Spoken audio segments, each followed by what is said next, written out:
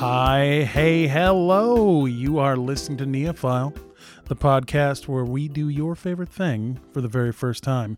If you haven't listened to us before, what that means is we meet up with somebody who has a favorite thing that we've never tried, and then we do it, and then we get back together with them and talk about our experience.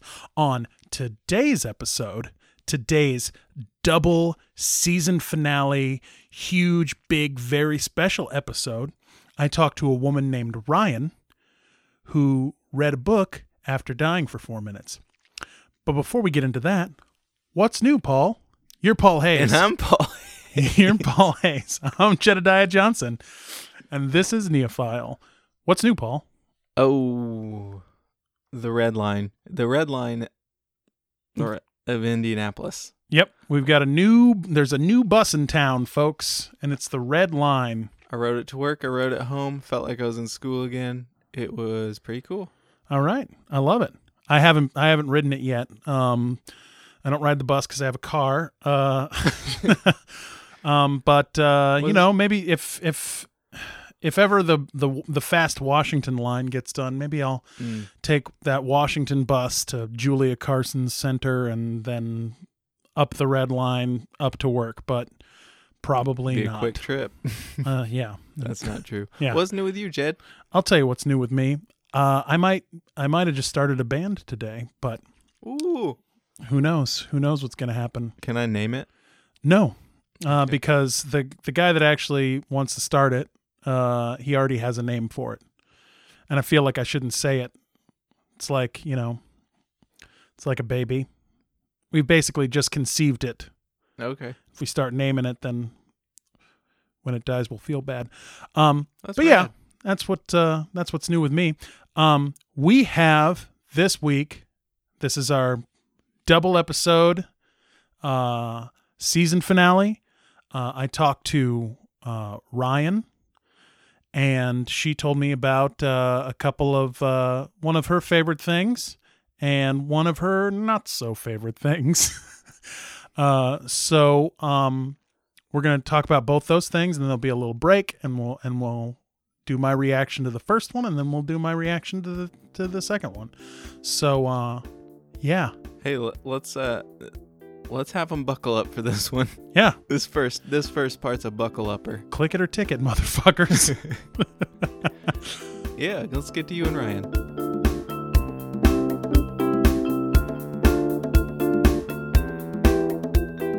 Ryan, welcome to Neophile. Thank you, Jed. I appreciate it. It's great to be here. It's good to have you. Just to give a little context to the listener.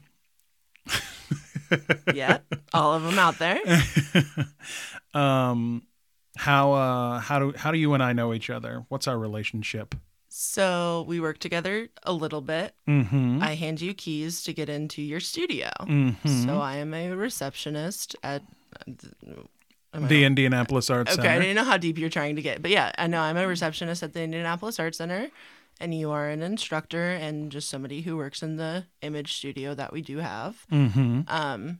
So yeah, that's how we met. Just hanging out at my desk. Yep. Me handing you keys. Do you remember the first time?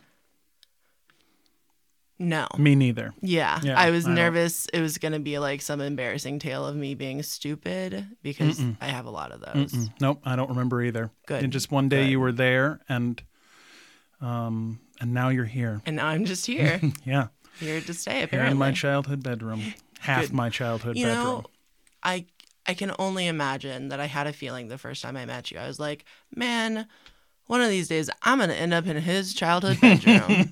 I just, something in me just told me. Yeah. Well, here we are. Here we are, dude. Born to be kings. So we've talked a little bit before this about what you're bringing to me. Why don't you tell me about the first thing, which is the book?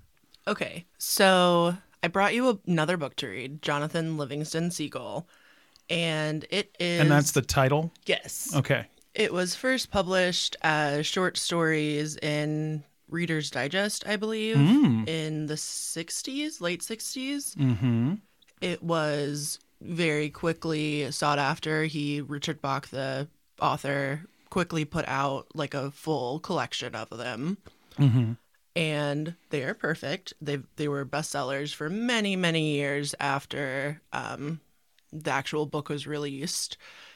And ever since then, it's just been, it's almost a self-help book, if you want to look at it that way. I could use some help from myself. You know, I was glad you brought this up because my first thought months ago when you first mentioned it was, oh, I'm going to make him read Jonathan Livingston Seagull. Mm-hmm. And then I read it again in the past couple of days, and I was like, whoa, I needed to read this again. Oh, nice. So, yeah, no, thank you for that. No, hey, no problem. It's a little bit of a childish tale, some will say, but it's also, I mean, it's about seagulls at the end of the day. It's not a... Wait, it's about seagulls? It's about seagulls. Oh, so it's not like seagull, like No, like they're birds on a beach, the bitch. name. Oh, Jonathan Livingston Seagull. Yeah. So Seagull is the last name of all of the seagulls. Okay. So his name is Jonathan Livingston Seagull. Okay. All right. Cool. Well, Yeah, I have a so- friend. I have a friend named Simone Seagull, Oh. and well, so tell her to that's read the book. that's where I went with it. No, just genuine seagulls, just doing seagull shit. Except for Jonathan Livingston, of course. He does this amazing work that lasts generations beyond himself. He opens up the seagull's mind. He opens up some seagulls' minds to what can be the most amazing thing. And basically, it can be looked at as just like an homily almost, without the direct religious undertones of self-perfection, the pointlessness of it almost, and just the breaking limits that you yourself have created, realizing that every limit that you've put on yourself is self-inflicted. I Your like that body is a limit. Mm-hmm. Your body doesn't exist if you take the limits away. So, I mean, it does. I keep gesturing down there because it's in my purse, but I can't describe enough how important it is. I think this is a book that should be read probably early childhood, 5 or 6, should be read to a child. And when did you read it? You know, actually, my mom grew up reading it, and after I died, she was like, you should read this book. And so maybe it hits me in a different spot than it might hit most people, but reading about it, I think it hits a lot of people in the same spot that it hit me. It just came into my life at a little bit of a weird time, Sure. which I'm totally cool with. A lot of things come into my lives at weird times, and that's a good one. So I've only been reading it. I've only read it for the past year, month, and like 10 days. Okay. You want to get specific? It actually might be more like a year and 2 weeks because it was like post-hospital. Yeah, I just think it's a really important book. I think if I had read it much younger, I don't think it was my mom's intention to not have me read it as a youngster. It just kind of fell out of her memory for a few years. And now that she's reread it, she loves it just as much as she did when she was a kid. Cool. I think one thing that's important to note about this book is that it was originally published until I believe 2013 as just a 3-part series. So it was just the 3 short stories added into the one. The 4th part, the thing that makes the books I have, the complete series, is the 4th part. Some say that Richard Bach wrote it because of, or rather finished it because of a near fatal plane crash he was in. That's something that's been speculated, but he does go into it. The last pages of the book are his little manifesto about the 4th part. It's also can be found online, just on the book's website. It's a little bit problematic for longtime readers of the book. The 4th part didn't come out, I don't think, until 2013. Okay. So this is, just to be clear, it came out as 3 short stories in Reader's Digest. in Reader's Digest. And then, okay, so then that was published as a full book. assembled into a book. And then in 2012, he had started the fourth part back when the rest of it was published. He decided it didn't belong. And that's actually how a lot of people still feel about it. A lot of diehard readers who have read that book for decades now, when it came out, they're like, I still appreciate the first three parts. It does not take away from the first three parts, but some people recommend not reading it. Okay. I'm not going to tell you whether or not you should read it. I'm definitely going to read it. You should. I like it. I have. I think just the last page of the last part is very poignant and just an excellent summation of the series. Some say that the fourth part does take it to a little bit more of a spiritual place than they had wished it would, but there's no doubt in my mind, or I think in most people who have read it, that it is a little bit of a spiritual book.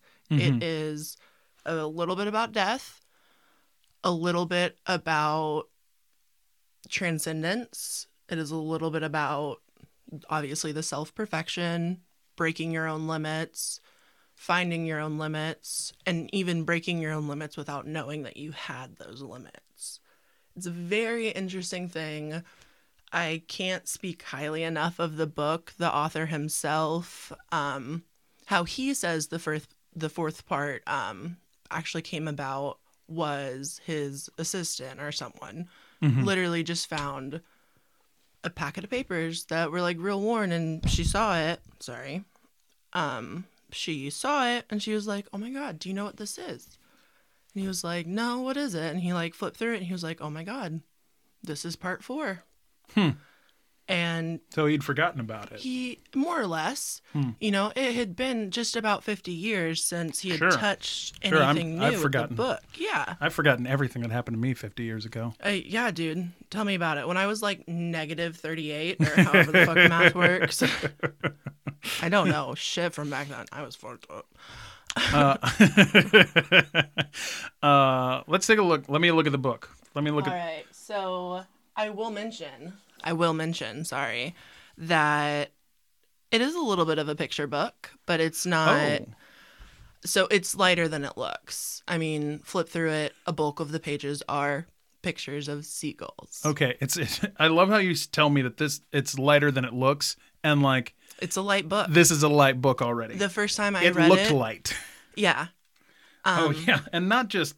No, when you said pictures, I was imagining illustrations, like a children's book. No, these are photographs of seagulls. No, it just seagull pictures. Big margins on this book. Yeah. This is going to be fun to go through.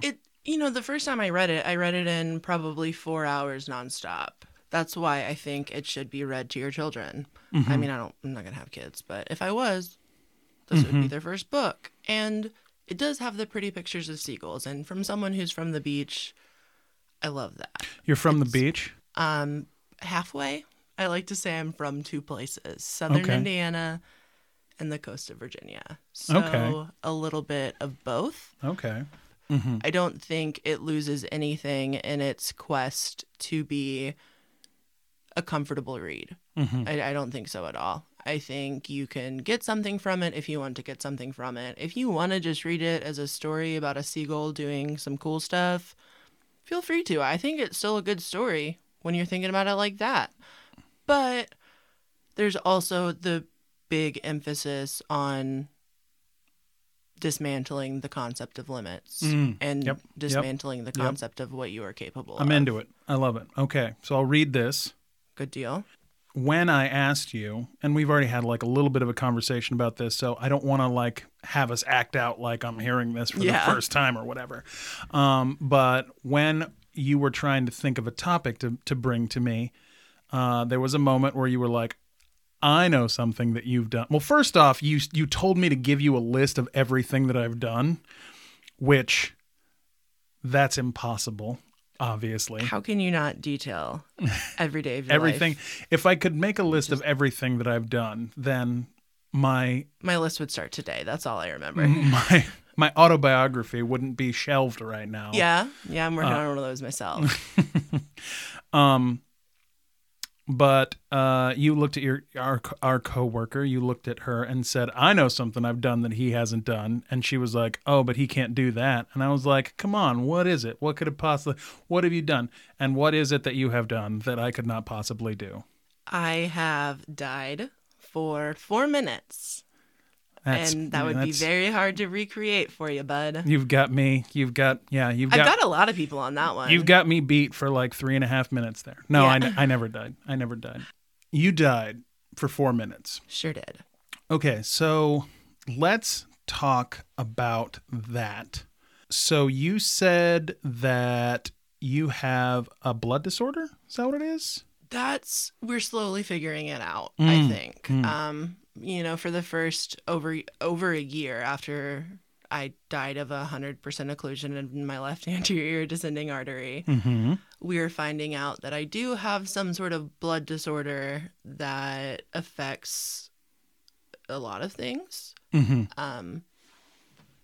So what could have been an occlusion, like a plaque buildup, was actually likely a blood clot that just kind of got lodged in the wrong spot. Some would say. But, the way it could have gone was a stroke or, thrombosis in another major artery. And I don't necessarily look at it as luck. I look at it as bad luck. But I came out of there alive. Eventually. It was about a week in the ICU and then multiple days in a step-down unit where I was on constant telemetry, just having my heart checked out constantly. There was nothing wrong with it the whole time. Yeah. Turns out we know why now, or might know why soon. It was an interesting experience, to say the least. It changed a lot, clearly. I don't think it's an experience that you can recreate in any fashion. Nope. Yeah, I know I can't. And, I always say this, but it bums me out that I went out pretty sober. Like, I was 21 when I had a massive heart attack. That only happens when you're like wicked coked up, you know? Sure. And sometimes not even then. Yeah. And sometimes you're just hanging out, eating dinner with your friends, and you die. So let's backtrack. Pause there. So you're hanging out, eating dinner with your friends. Yeah, we were having a family dinner. This was when I was living in Virginia. So I was going to school out there, living with family. My family was out of town, moving my baby cousin into college out in California, as I told you about. Okay. So my two best friends at the time came over. We made eggplant parmesan, and we had artichokes in the oven. Did not know how long artichokes took to make, so those stayed in the oven. We're just happily eating. Not gonna lie, we were smoking a bowl, because that is what we do. Sure. I started feeling real lousy. But feeling real lousy is nothing new to me. I'm chronically ill in every fashion you can imagine. So, I stepped away from the table. I was like, I'm going to go throw up upstairs for a few. I'll be back down in a minute. And, which is nothing new for my friends. They're used to it. Sure. Didn't really think anything of it until I realized that the feeling that I was feeling is not the normal nausea feeling I was feeling. And then as I was just violently vomiting to the point where I was sobbing almost as much as I was producing stomach bile from my mouth. And then I started to get some real bad pains. And within 2 seconds of those pains, I was like, I'm having a heart attack. This is happening right now. This is a bummer. And describe the pains, shooting, stabbing. So I will say I'm a female, and females experience heart attacks much different than males do generally. Okay. So if you have a heart attack, this probably won't be what you feel. but mine started as. Can we put an if on that? Yeah, sorry. No, somebody winged my next heart attack, and I had a panic attack for 3 weeks. Oh, man. It was great. Yeah. Yeah, it was cool. So your experience, the pain. Yeah, it was extreme in the most extreme sense of the word extreme. Mm-hmm. It started in kind of more of my left elbow than my left shoulder. And before it hit my shoulder, it was stretching shoulder blade to shoulder blade. Mm-hmm. Like, it almost felt like a Charlie horse, but the worst Charlie horse you could imagine. Okay. And not just like a happy little, like, tiny square on the back of your calf. It was So like a loss of blood. Yeah, it was a full loss of blood. My heart was dying. Yeah. Feeling. Yeah. So it was shoulder blade to shoulder blade, and then it started to hit the shoulder and kind of travel down my arm. And I was like, yeah, so this is a heart attack. And then it started to go numb, and I was like, oh, this is a heart attack. Mm-hmm. And there was a lot of internal monologue in that moment. I was like, this probably isn't a heart attack, right? Yeah. Yeah. Even though I know it is, there was still the part of me that was like, this can't be happening. You're a hypochondriac and you know it. Mm-hmm. This is some new weird thing that your stomach is doing. It wasn't. Fun Yeah. fact. Yep. Spoiler alert. Mm-hmm. I called my mom because I'm a child eternally. Mm-hmm. Sobbing, vomiting, in extreme pain to the point where I was just pressed against the cold bathroom floor because it was the only thing that kind of felt okay. Mm-hmm. Yes. And my mom is a nurse. She has been a nurse for many, many, many, many moons. Nice. See, you said you called your mom, and I'm like, I probably would have called my mom too. My mom's a doctor. Yeah. So having a medical family, like family in the professional medicine field, is a little rough. You develop a little bit of a hypochondriac complex, whether or not you want to. Opposite. Yeah. I am opposite. Like if something happens to me, I'm like, this is probably nothing. Yeah. Yeah. And I'll call my mom and be like, I think this is nothing, and she'll be like, yeah, probably nothing. Maybe go get an MRI. Maybe, whatever. However you feel. But yeah. But yeah, I called my mom. And I just told her, like, yeah, I hurt in a weird way and I can't stop puking. Should I go to the hospital for a Zofran shot? And a Zofran shot is just an antiemetic. I wanted to stop throwing up. That was the whole reason I went to the hospital. Oh, interesting. And my mom is always the first to say, if you think you're nauseous enough and it's been a couple days that you haven't been able to stop vomiting, whatever, this goes on to my health history. Mm-hmm. She's always the first to say, like, try to write it out. If you can't write it out, go ahead. But in this case, right off the bat, I just called her and I was like, I am so sick. And she was like, go to the hospital. Go to the hospital. Mm-hmm. You sound really sick. Go to the hospital. And I was like, okay, I'll think about it. Got off the phone with her. Finished retching. Went downstairs to my friends. And the pain was getting worse and worse and worse and worse. And actually, funny enough, one of my friends that was there, Taylor, she is now a nurse, an ER nurse. Mm-hmm. At the time, she was in nursing school. And the other girl that was there, Natalie, she was a receptionist who turned out to be my cardiologist's office. Oh, interesting. Interesting, yeah. A little mind-boggling there. Taylor had to go to work, and she wasn't really concerned. She was like, Ryan, you're throwing up. You do this all the time. Mm-hmm. And Natalie was a little bit concerned because I did mention, like, I'm having some weird pains. Mm-hmm. And she was like, okay, Taylor, you go to work. We're just gonna, like, I'm gonna run her there. If anything, she'll just get a Zofran shot and I'll bring her home. Cool. On her way there, she called one of her nurse friends that works in the cardiologist's office. Mm-hmm. And her nurse friend was like, oh, definitely take her. I'm not saying anything more. Just take her. Continue on your way to the hospital. I think it would be a good choice for you. I got into the waiting room, doubled over in pain. They still made me fill out the intake sheet, sat in the waiting room for about 20 minutes, even though I told the triage nurse or whoever sits at the front desk, I'm having a heart attack. Yeah. And that's I've definitely, in my time, there's definitely been times where very young people that I know, maybe they're doing drugs or something, and they're like, I think I'm having a heart attack. And I'm like, you're probably not. Yeah, you're probably not. And so like but also I was in a hospital. That's true. Doubled over in pain. That's true. Yeah. And I'm just saying that I bet you're not the first person that's come in and been like, I'm having a heart attack, and then they find out that it's not that. But yeah, it's a tough line to walk, but yeah. And even then, if somebody comes in complaining of the problems I was complaining of, even if I hadn't mentioned the heart attack, the first thing you do is take them to the EKG room immediately.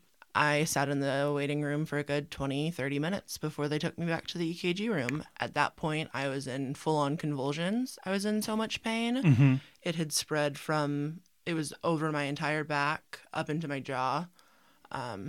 Shoulder, left arm, had transferred into my right arm even. Was in so much pain, I was genuinely convulsing. Wow. They took me back into the EKG room, and there was this 22-year-old asshole, 22 tops, running the EKG room that night in the ER. Is this a doctor or it's just a nurse? EKG. I don't even think he's a nurse. Or like just a tech. Like a tech. Okay. He's like an EKG tech. Got it.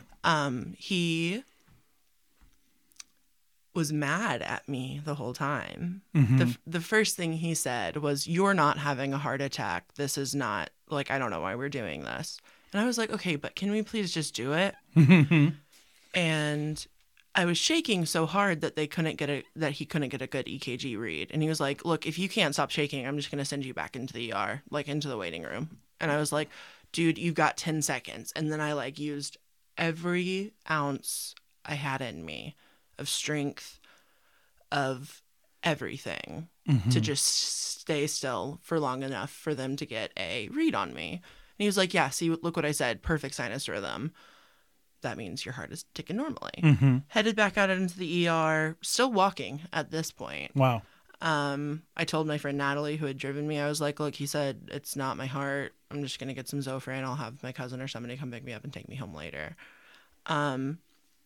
I watched her walk out of the ER door, watched her walk outside of the hospital, turn my head back, and then immediately heard my name being screamed from within the ER, like back behind the doors.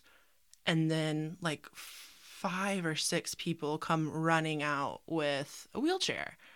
And I'm like, "Yeah, okay, I'm here." Stood up, and they were like, "No, sit down." Guided me into the wheelchair. Full on sprint back into an ER room. A nurse frisbeed, full on frisbeed across a hospital bedroom, whatever, a gown at me. And I was like, "This feels excessive. Like, I'm just here for a Zofran shot. I don't understand what's going on." And in that moment, when you're used to hospitals, you kind of feel that you have the ability to ask the question, "Can I keep my bra on?" Because usually it's no big deal. It's like, "Yeah, sure, whatever." And they were like, "No, no." And then in my head, I was like, fuck, something's going on and no one's telling me what it is. So I like put the gown on, and then I took my purse and I like hobbled over to the bed that was pushed into the corner of the room for whatever reason. I curled up in a small fetal position with no one in the room, and then I woke up. Wow. That's pretty I don't know if that's as much as you wanted, but that's how it went. Oh, that's the exact amount that I wanted. So that moment where they're yelling your name, did they like notice something that the guy didn't notice right away, or like what? Definitely. What? He was a very crappy EKG tech who ignored some very serious things that were subtle on the EKG.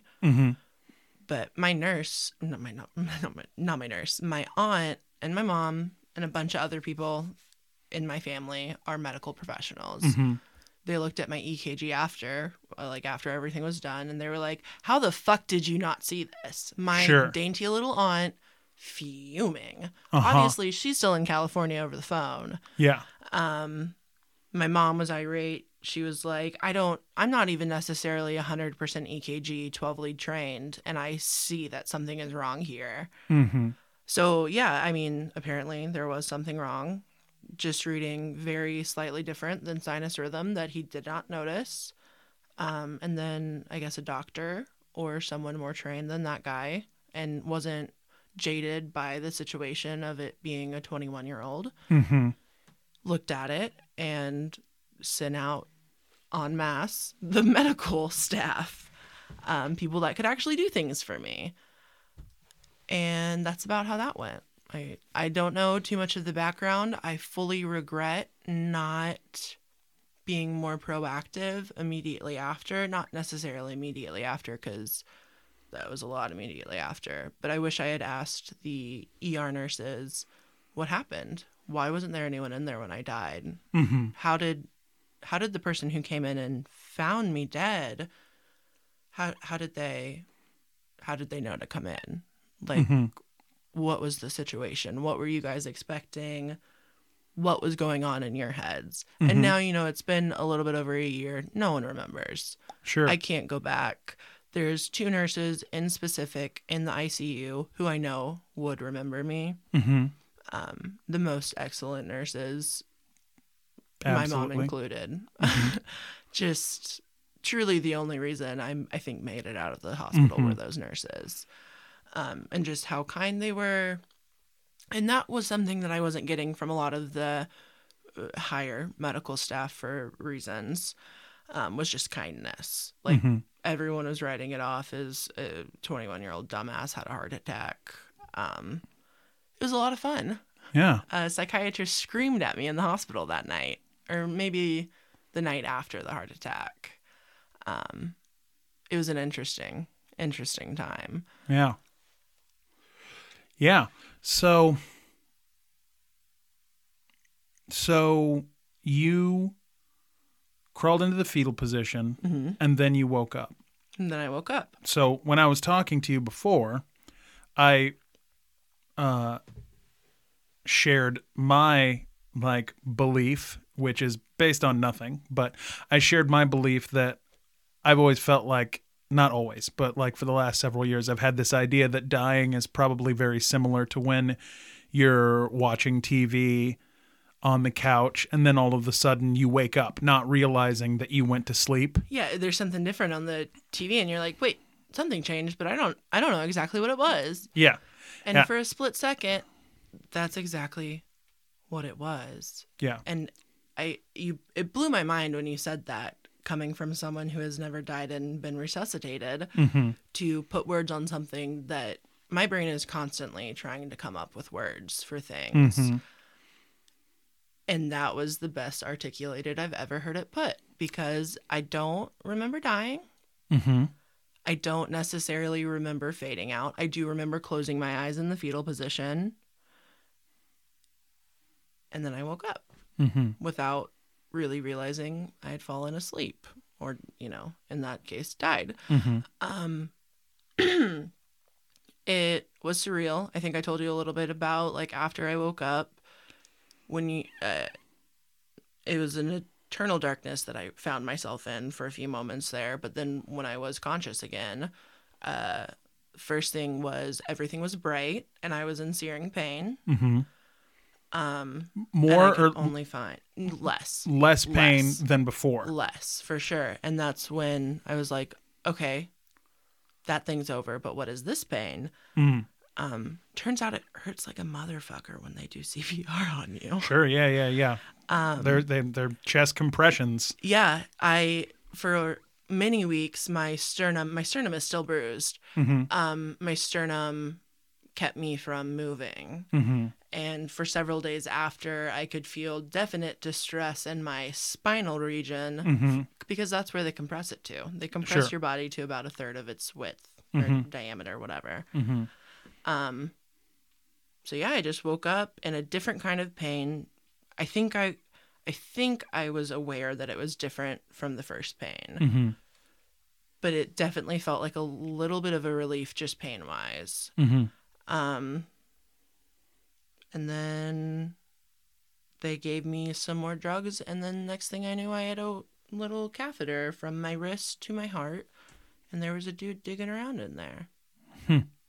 Wow. Interesting. And they don't fully sedate you for cardio caths. Okay. For obvious reasons. You usually are very close to death or have just died. Mm-hmm. And I think full sedation would be a little bit dangerous. Sure. So obviously I didn't feel any pain, Mm-hmm. but I felt it. You felt the thing going I felt through the your veins. thing.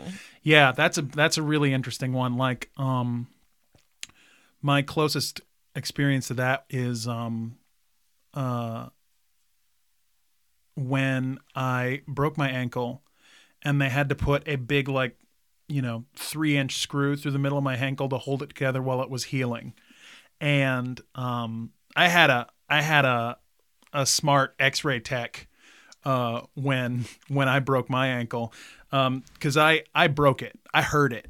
It was a real break, and I knew it. It was not a good one. Yeah, it was a bummer. And I went into the X-ray tech room, and the X-ray tech was like a real jovial, Way too nonchalant given the situation. Well, I mean, he kind of made me feel better a little bit, because he was a very a big friendly dude, and was like, oh man, people come in here and they think their ankle is broken. I get them on this X-ray machine, and you'd think Jesus had been through here. As soon as they know it's not broken, all of a sudden they can walk.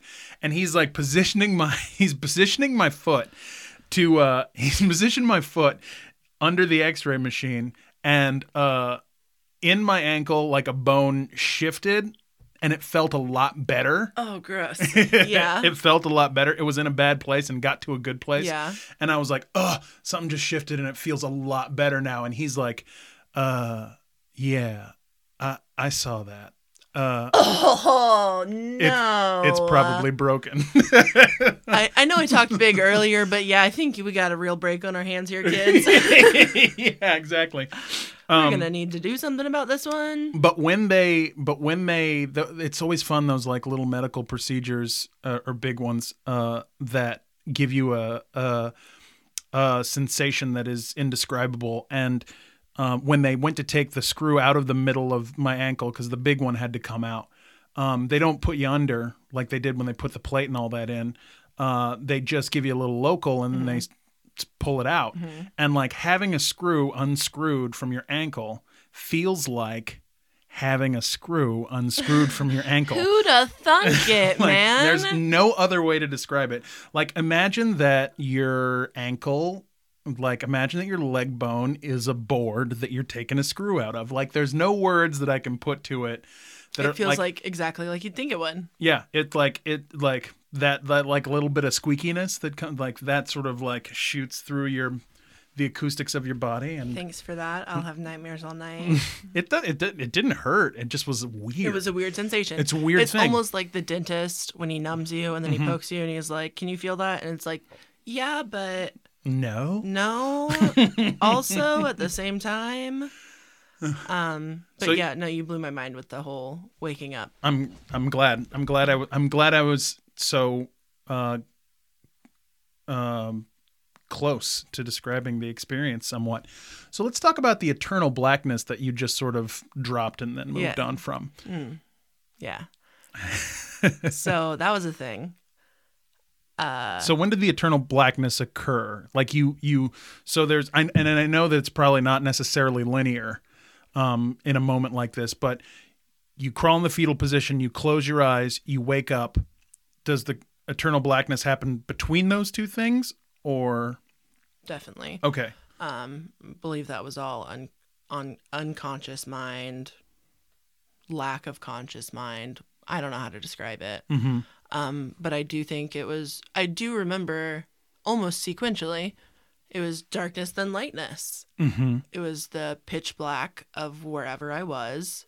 And then I was in the super bright emergency room surrounded by 8 or more people. Mm-hmm. Just frantically. I remember the dude who did CPR on me, I couldn't stop asking him why he had hurt me so bad. He was like, I had to do it. You were dead. I had to do it. And I was like, you are so strong. You are so strong.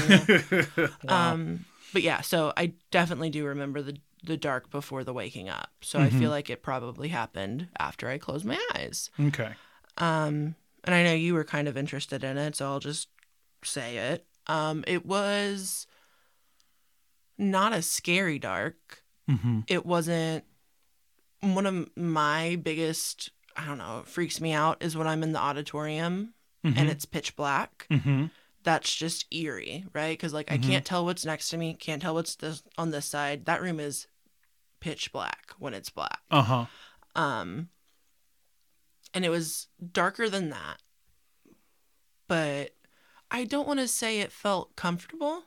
I don't want to say it felt... I do want to say it felt welcoming. Now that I'm thinking about it in that word. I never felt... It didn't feel out of place. I wasn't scared. It didn't feel overwhelming.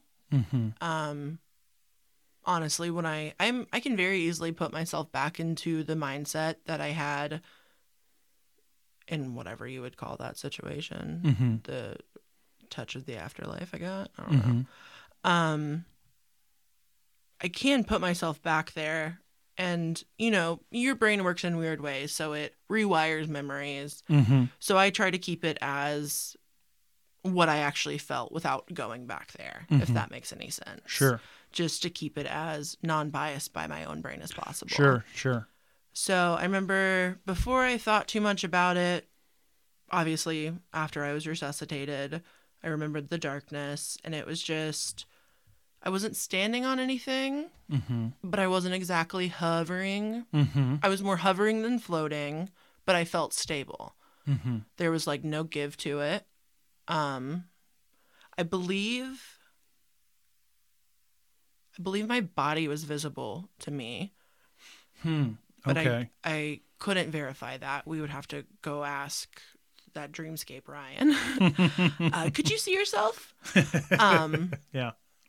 Did the so this is just a thought, but like, so you talk about the darkness of the auditorium. Did it feel like a big complete darkness or a little complete It darkness? felt like an endless complete darkness. Complete darkness. I can't describe it, and I obviously wasn't around long enough to explore the darkness, but it felt like it could go on forever. Interesting. Just from just how dark it was. I mean, maybe there was a wall just out of sight. I don't know, but Sure. all I felt was all-encompassing. And that's I have reached the state of darkness. That is what is here, is almost weightless. and that's Freedom. sort of a doing the photography thing and having to load film often in the dark. There is a really interesting thing that happens when you are in total darkness and you have no point of reference, and how the space will like shrink or get bigger.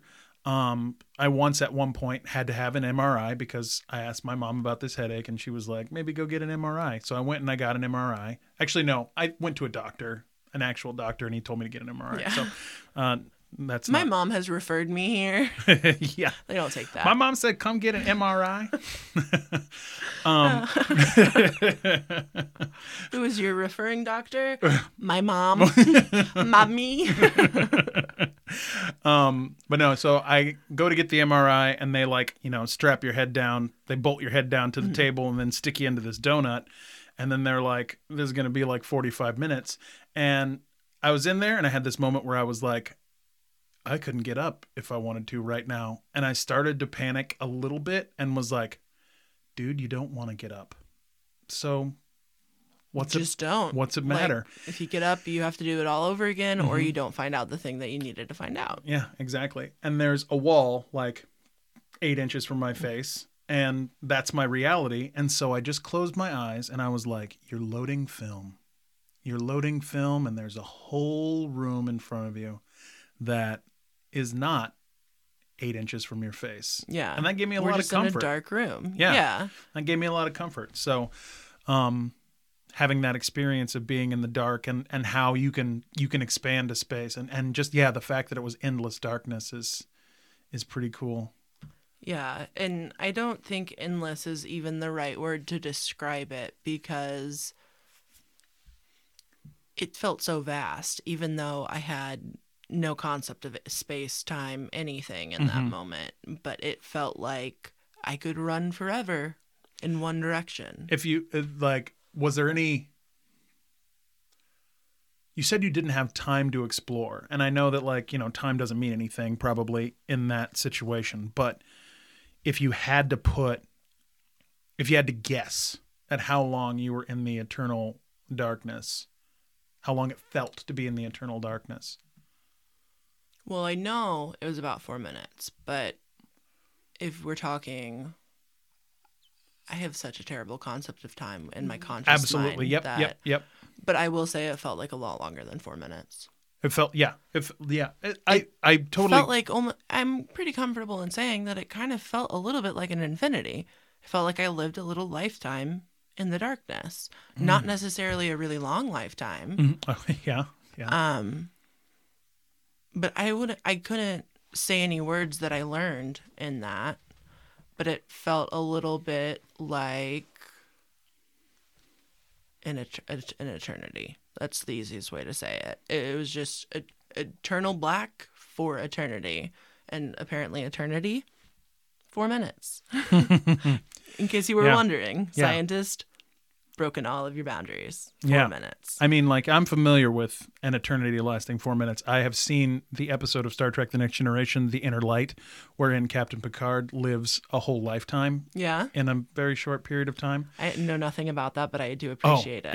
If this were your podcast, I would make you watch Star Trek The Next Generation episode, The Inner Light, wherein Captain Picard lives a whole lifetime in a very small amount of time. Note to self, don't start a podcast and ask Jed to be on it. No, it's a great episode. It's really good. I can't get into any of that. I've tried hard. I'm not asking you to get into anything. I'm just asking watch that you to watch episode. you. I'm just asking You're you gonna to have watch to text one. me it because I've already forgotten the name of it. But It's I have The nothing. Inner Light. The Inner Light. Okay. Well, there's none of that. It's a nice little self-contained motherfucker. All right. Get it done. All right. Well, so I can't recreate. Yeah. I cannot recreate. Unfortunately. I cannot recreate. I mean, I could, but I don't wanna. I don't know if you would be as successful Yeah. as I was. Yeah. Some would say. But I think that sometime in the next few weeks, just through collecting some of the words you've said about the experience, and I think that I could at least put on a little theater for myself wherein I attempt to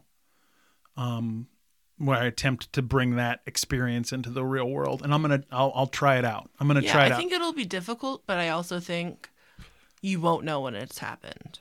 Yeah. Because I didn't know when it happened. Yeah. So I could give you advice on how to bring yourself to that place, but I don't know if it would work for you. Mm-hmm. I don't know if... I'm wondering if trying to...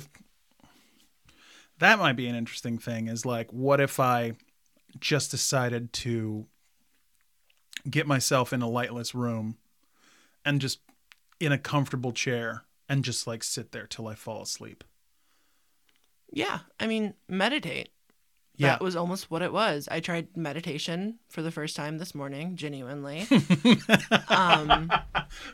Just the recency of it was really No, I tried literally?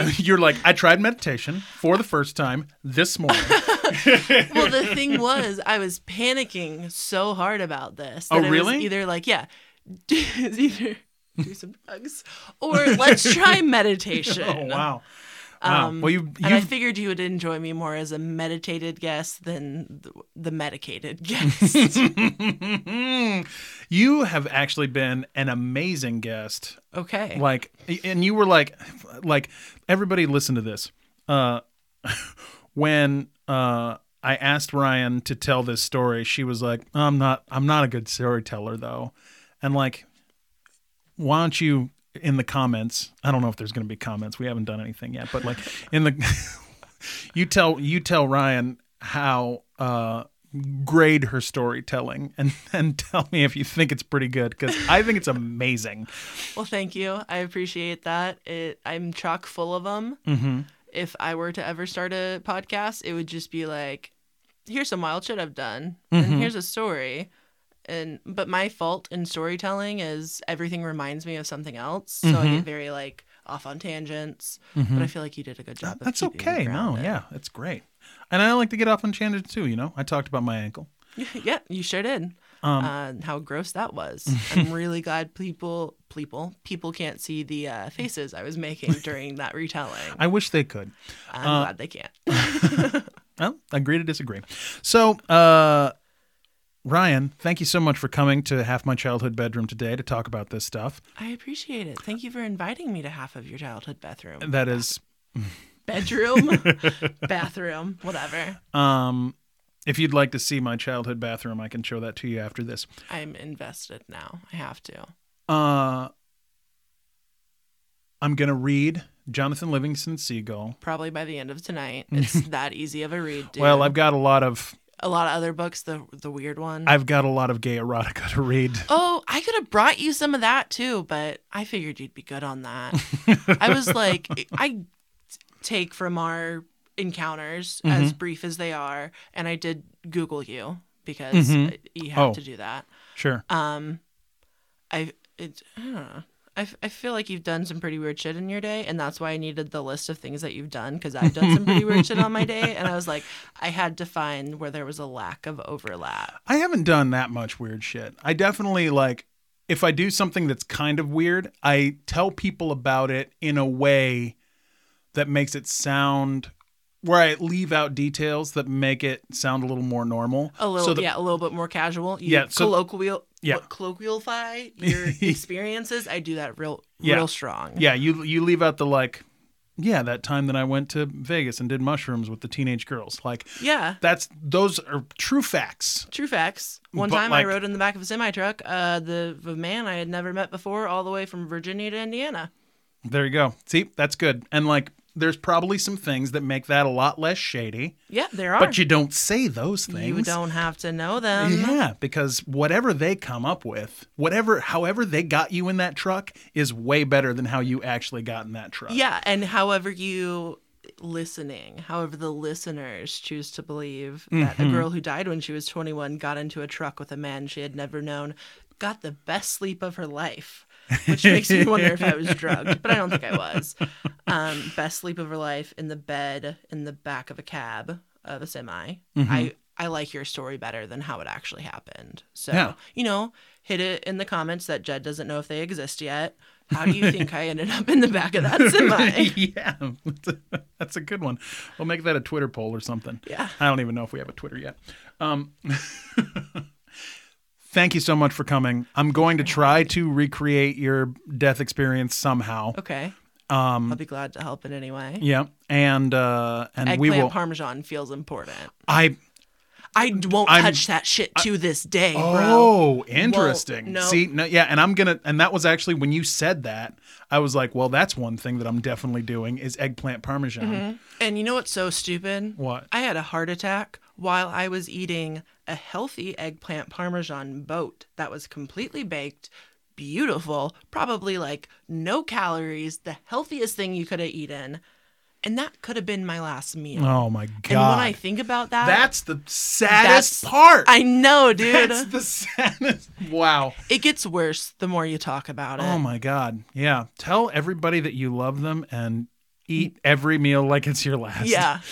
Yeah. Yeah.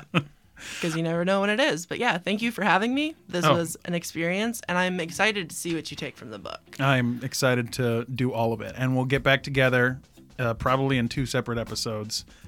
I got a lot, dude. I'm sorry. We will get back together after the break and have a chat with Ryan about how all this went down.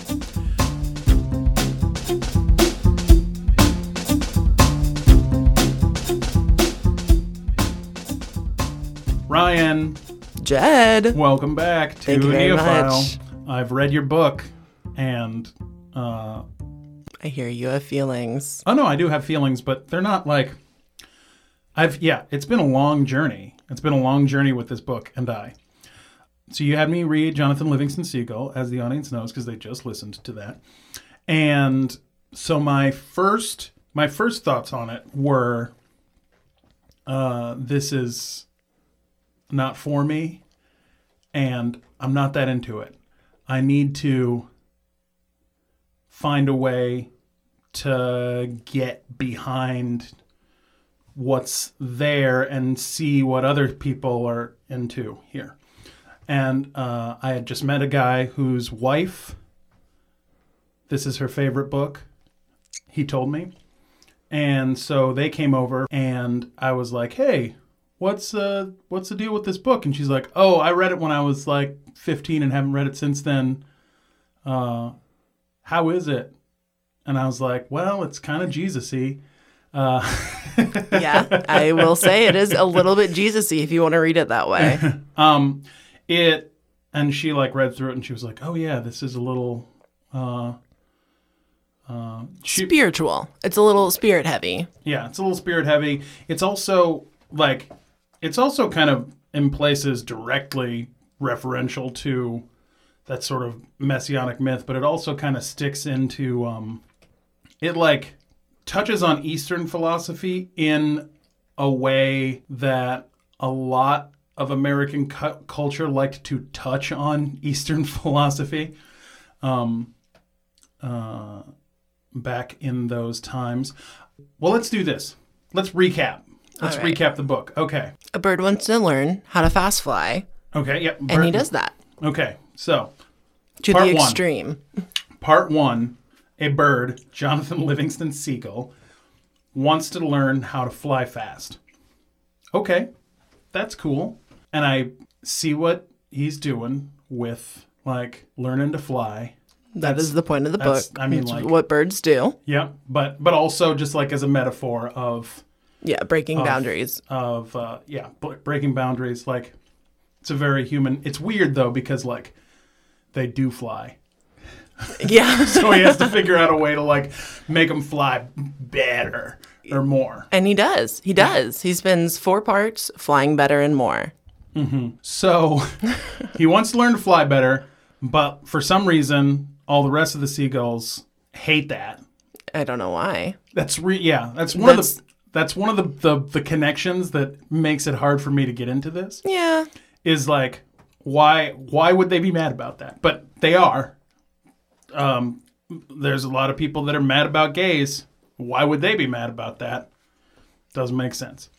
So, seagulls, mad about it. He figures out how to fly fast. But before that happens, he actually has a moment where he's trying to fly fast and he fucks up and he crashes and he's like, maybe I should just sink to the bottom. So he has a low moment. But then he manages to get up. He's flying around and has an epiphany and figures out how to fly real fast and then gets kicked out of the flock because of it. And one of the like unrelatable plot points to me was that the next thing that he's like, yep, got kicked out of the flock. I'm cool with that though. I like being by myself. Dude, if you can fly 200 miles per hour, you think you would not be okay with being like, fuck all you guys. I'm just going to do this now. I don't know, man. It's like, yeah, I feel like it's not enough for me to be able to fly fast. That just sounds like... I feel like the human equivalent of fast flying, it's fast flying. It's not flying fast, by the way. I think the human equivalent of that would be just completely excelling in whatever you decide to do. Whatever you feel like you're meant to do. He feels like he's meant to fast fly. Yeah, I mean, yeah, I get that. I also feel like, you know, even if I were the best photographer in the world, like, I'd want to have a friend. Yeah, but... I wouldn't just be like, fuck, it's true. This is so good. Just lonely at the top, man. Knocking out these pictures, not talking to anybody that I photograph. But the thing is, he comes back to his friends. Oh, for sure. Yeah, we're behind. Yeah. But not really back to his friends. At no point does he like come back and like. Anyway, we're Yeah, getting ahead of ourselves. yeah. Anyway, so he gets kicked out and he's like, cool. And then there's a weird moment where the thing is like, and he lived a long life indeed. And you're like, oh, cool, the end of that story. And then it flips to the next page and it's like, there's actually 2 more pages. And what happens is some birds come from heaven and ascend him to heaven. Yeah. I told you in the first part of this that it's not very deep, even though it is. Mm-hmm. And it's not religious. It's an interesting book. I think. Yeah, go ahead. Sorry. No. We're doing great. Those are great points. That's the end of the first part.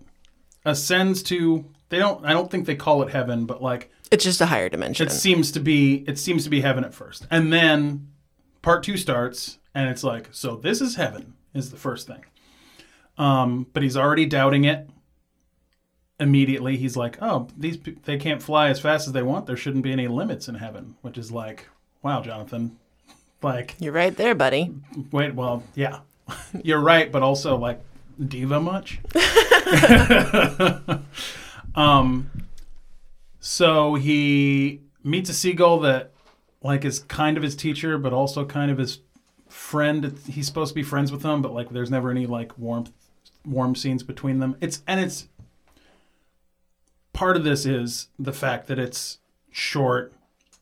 Don't have a lot of time for character development. I get that. So he is hanging out, learning to fly faster, finds out that there's not a lot of gulls in this heaven, and the reason why is because so few gulls are rad like them. Yeah, willing to be the outcast. Yeah, willing to be the outcast, but also understand the sort of the principles.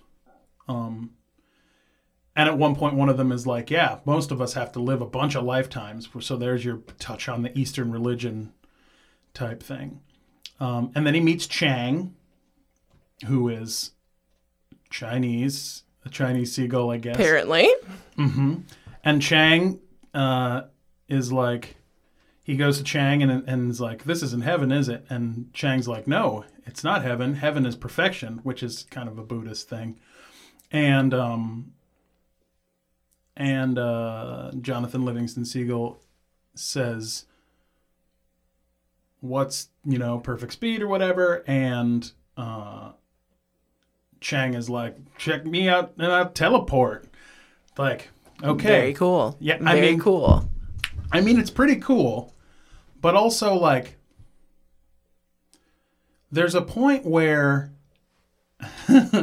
like, okay, I'm a seagull. My body's made to fly this speed. I'm going to make my body fly faster because I can like make my wings smaller or whatever like that. And that's rad. And it's like, yeah, you know what? I like sort of changed my way of thinking and I was able to like fly a little faster than I could have. And then there's like, and then I changed it again and I can teleport now. I can be anywhere in the universe all at once. I mean, yeah. And that's another, I assume, is another sort of Eastern religion thing. But like when it becomes literal, it becomes a little unbelievable. Which yeah, I mean, dude, we're talking about seagulls here. We are talking about seagulls, but if I am to apply this to my own life, it makes it difficult for me. But we're going to get to me and this story soon. Okay, so Jonathan Livingston Seagull learns how to teleport, and then Chang disappears, Yoda style, and Jonathan Livingston Seagull is like, I'm going to go back to my flock and teach more people how to fast fly. And Do they say fast flying here? Because I'm almost 100% positive. They call it fast flying. Okay, well. And they call it, I think they have a couple, or he uses a couple different terms for what he does, but I'm pretty sure fast flying is the most commonly used. It's in my head for a reason, I'm sure. Well, I'm not going to dig through it again. Yeah, no, we don't have to. But listeners, if you have a copy of it in front of you, if you want to fact check me, if you want to fact check the thing, just email us at neophilepodcast@gmail.com. So he decides he's going to go back to his flock. He goes back to his flock and meets Fletcher, Lynn Siegel, FLS, and Fletcher has just been outcast, same as Jonathan was, and he's like, fuck these fucking birds, man. I'm going to fucking get a rifle, and I'm going to fucking go back, and I'm going to fuck them up. And Jonathan Livingston Seagull shows up, and Jonathan Livingston Seagull shows up and says, chill, bro, don't be so mad. Yeah, lose the animosity. It's just we're at a higher level than them, which is... I don't know that he doesn't perfectly insinuate that, but he almost does. He's like, they've got their thing, we've got our thing. Let's fly better. Part 2 done. So thus far, I wrote down the overarching themes of each part.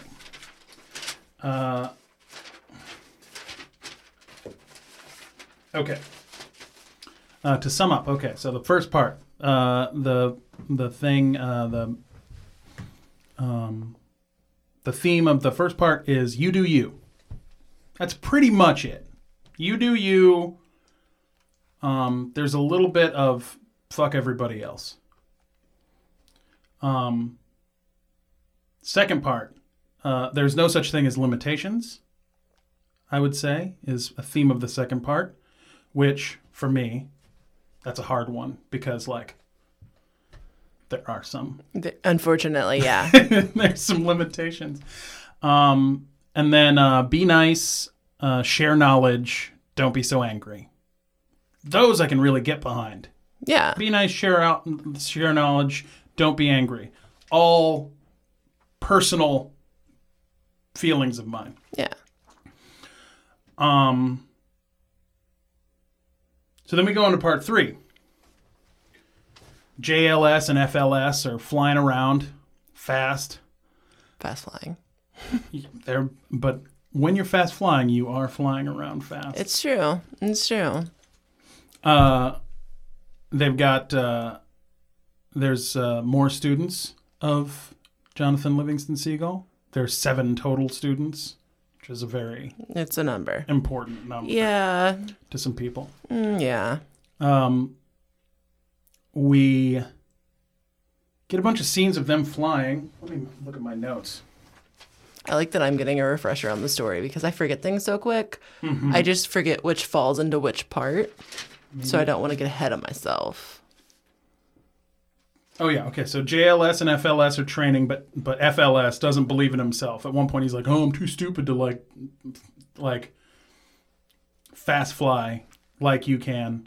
And Jonathan Livingston Seagull in part 3, in the early parts of part 3, for the first time ever in this series, we hear about the Great Gull. Yeah. All of a sudden, there's just a capital G, yep. Great Gull. But cool, whatever. They go back to the flock. They're like, he's like, we should go back to the flock, and everybody's like, oh, but we're outcasts, and like, what if they yell at us? I mean, it's a constant fear of mine, so I feel that one. Sure, no, yeah. What if they yell at me? Yeah, what if they yell at us? But Jonathan Livingston Seagull's like, let's go back.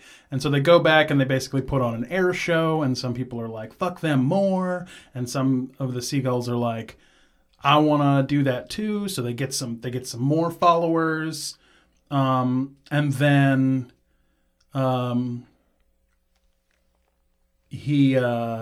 and then there's a bird named Maynard, maybe? Maynard the seagull, who has an injured wing. and always has and has never flown. And he goes up to Jonathan Livingston Seagull and is like, I want to fly. And Jonathan Livingston Seagull's like, fly, motherfucker. And Maynard is like, I have this broken wing. And he's like, just fly, bro. And so then Maynard flies, and it's like, Jonathan Livingston Seagull said, he's like, a healer. Healed the thing. And he's like, no, I just like told him that he could do it, that kind of thing. Which has its own merit. I buy it, kind of. Like, not the broken wing thing, but as a metaphor, I buy it for reasons I'll get into soon. Alrighty. And he's like, and NBD. And then there's like rumors that he's the son of the Great Gull, which he's like, I am not the son of the Great Gull. But he also never misses an opportunity to bring it up in this really weird in this weird way where he's like, listen, I'm not the son of the Great Gull. And somebody's like, why did you say that? We weren't talking about that. You're incriminating yourself here, bud. You are. Never talked to a cop before, have you? Yeah, you just... He was like, hey, Jonathan Livingston Seagull, what do you want for breakfast? It's like, well, whatever it is, I'm not the son of the Great Gull. Just to let you know. Toast, I guess. Is that what somebody who wasn't the son of the Great Gull would... Just backpedaling.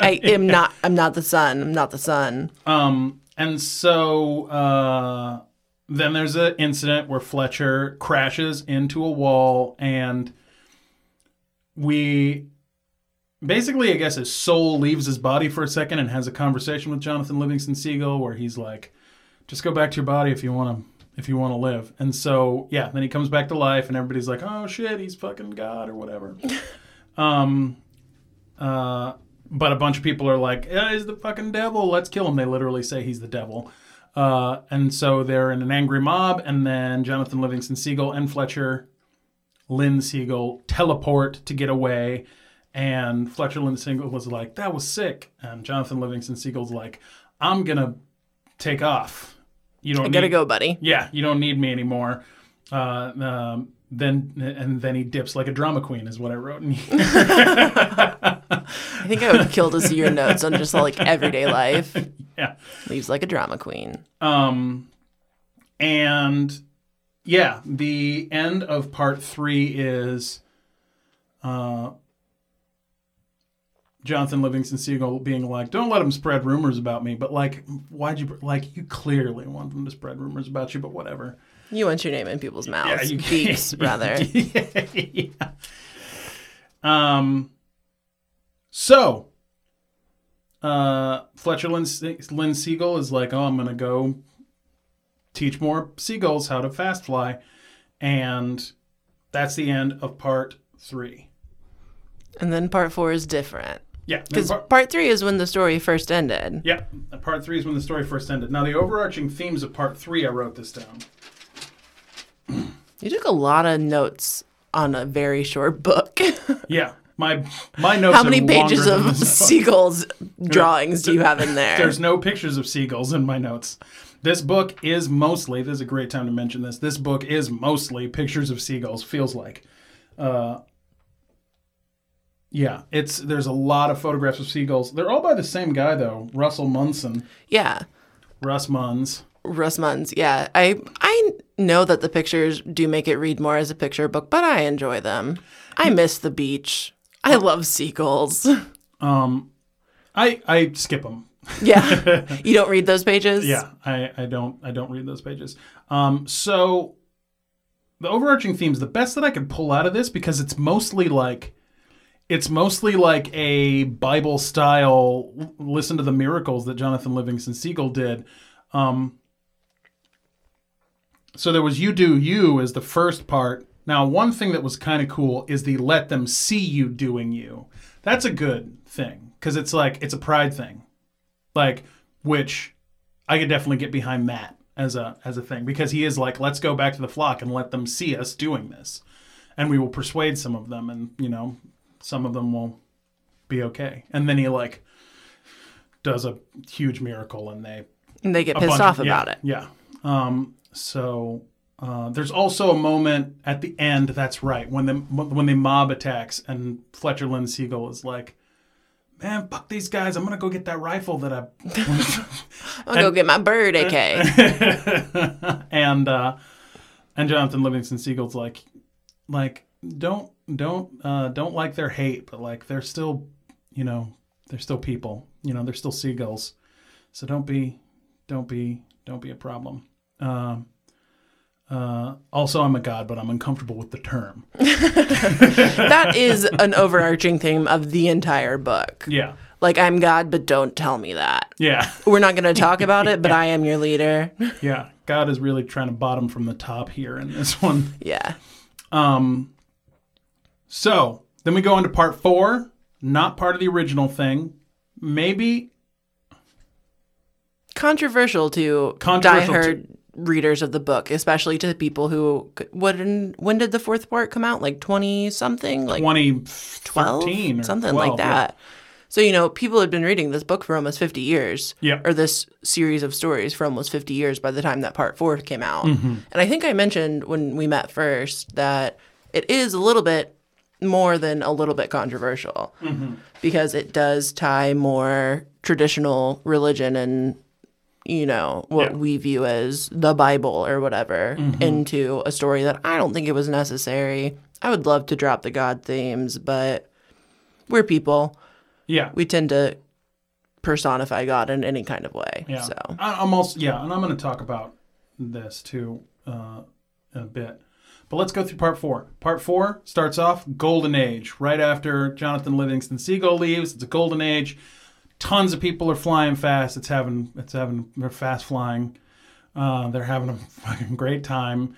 But people are caught up in the details. They're like, did Jonathan Livingston say, and you will know the truth, or and you will know the fact of like things like that? And Fletcher Lynn Seagull is like, fuck off. It's not important. Just do the stuff. yeah, it doesn't matter what color his eyes were. Just And they're like, yeah, were his eyes gray or gold? And he's like, fuck his fucking eyes. They were purple. yeah. And they're like, fuck, purple eyes? He's got purple No fucking eyes. shit. Like, Yeah. And he's just like shaking his head. And then there's all these like rituals that form where it's like we're gonna put pebbles on the graves of the original students, and carrying a smooth pebble becomes a symbol for loving Jonathan Livingston Seagull. But then rougher pebbles work, and then any pebble works, and so it becomes sort of cheapened. Bastardized. Yeah. They bastardized the philosophy. The rituals and idols. Oh, and then there's a point at which they're like, oh, no one can fly fast. No one can fast fly anymore, because that's for Jonathan Livingston Seagull and the original folks. So now nobody can fly fast. Everybody's dead. It's, a generation or two later, and we meet Anthony Seagull, who doesn't have a middle name. I know. He really got the short end of this stick. Yeah. Anthony Seagull is like talking to the, what do they call them? They're like clergy. They're called. I can't think of what they're called off the top of my head. I'm gonna find it because it's fact checking ourselves. Might as well look for fast flying while you're in there. I can't do it though. Official local student. They call them official local students. I thought it was more badass, but it's not. It's not. It's not more badass. So he's an official local student. Aren't we all? Who's basically like a priest. And Anthony Seagull is like, man, fucking Jonathan Livingston Seagull's fake. That didn't happen. Ain't no gull can fly 200 miles per hour. And he's like, here's some Latin for you or whatever. And so Anthony Seagull's like, this is stupid. I'm just going to kill myself. And as he's getting ready to kill himself, Seagull shows up. And he's like, hey, I'm John. And that's the end of the book. I know, dude. I know that it's not amazing, but I fucking love it. No. And like, I'm not trying to take that away from you. You're not gonna. I'm just being, I could if I wanted to. No. We're going to fight, Jed?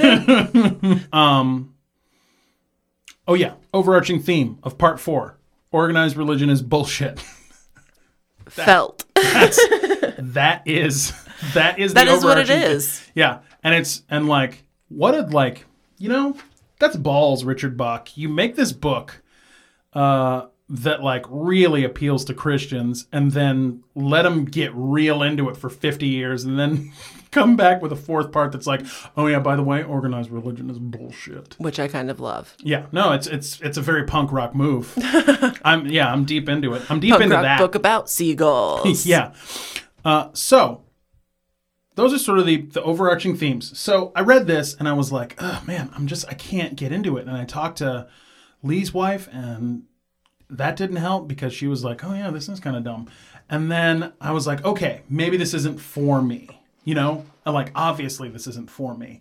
And I looked at Reader's Digest. I'm like, oh, okay, maybe I'll read up a little bit on Reader's Digest, because these originally came out in Reader's Digest. I'm like, let's see, like, who was reading Reader's Digest at the time that this came out. And I start reading an article on Reader's Digest, and I'm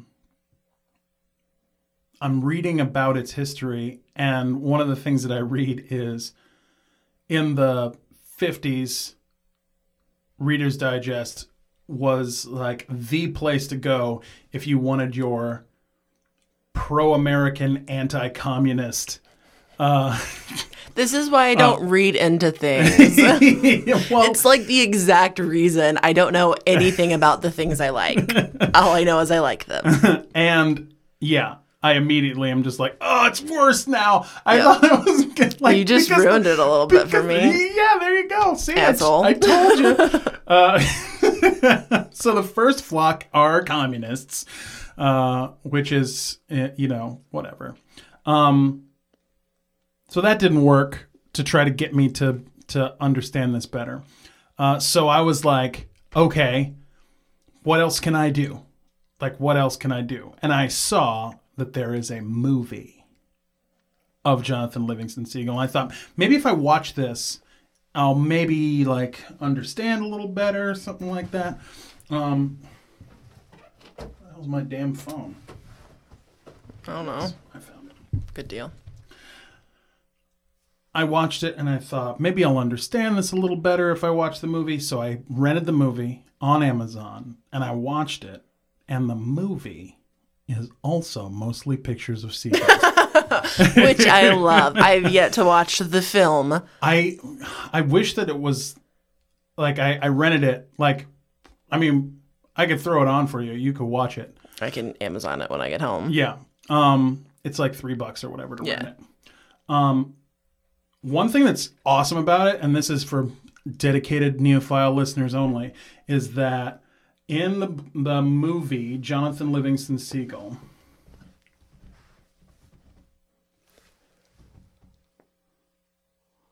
there we go. One of the awesome things about the movie, and this is for diehard listeners of Neophile only, is that in the movie of Jonathan Livingston Seagull,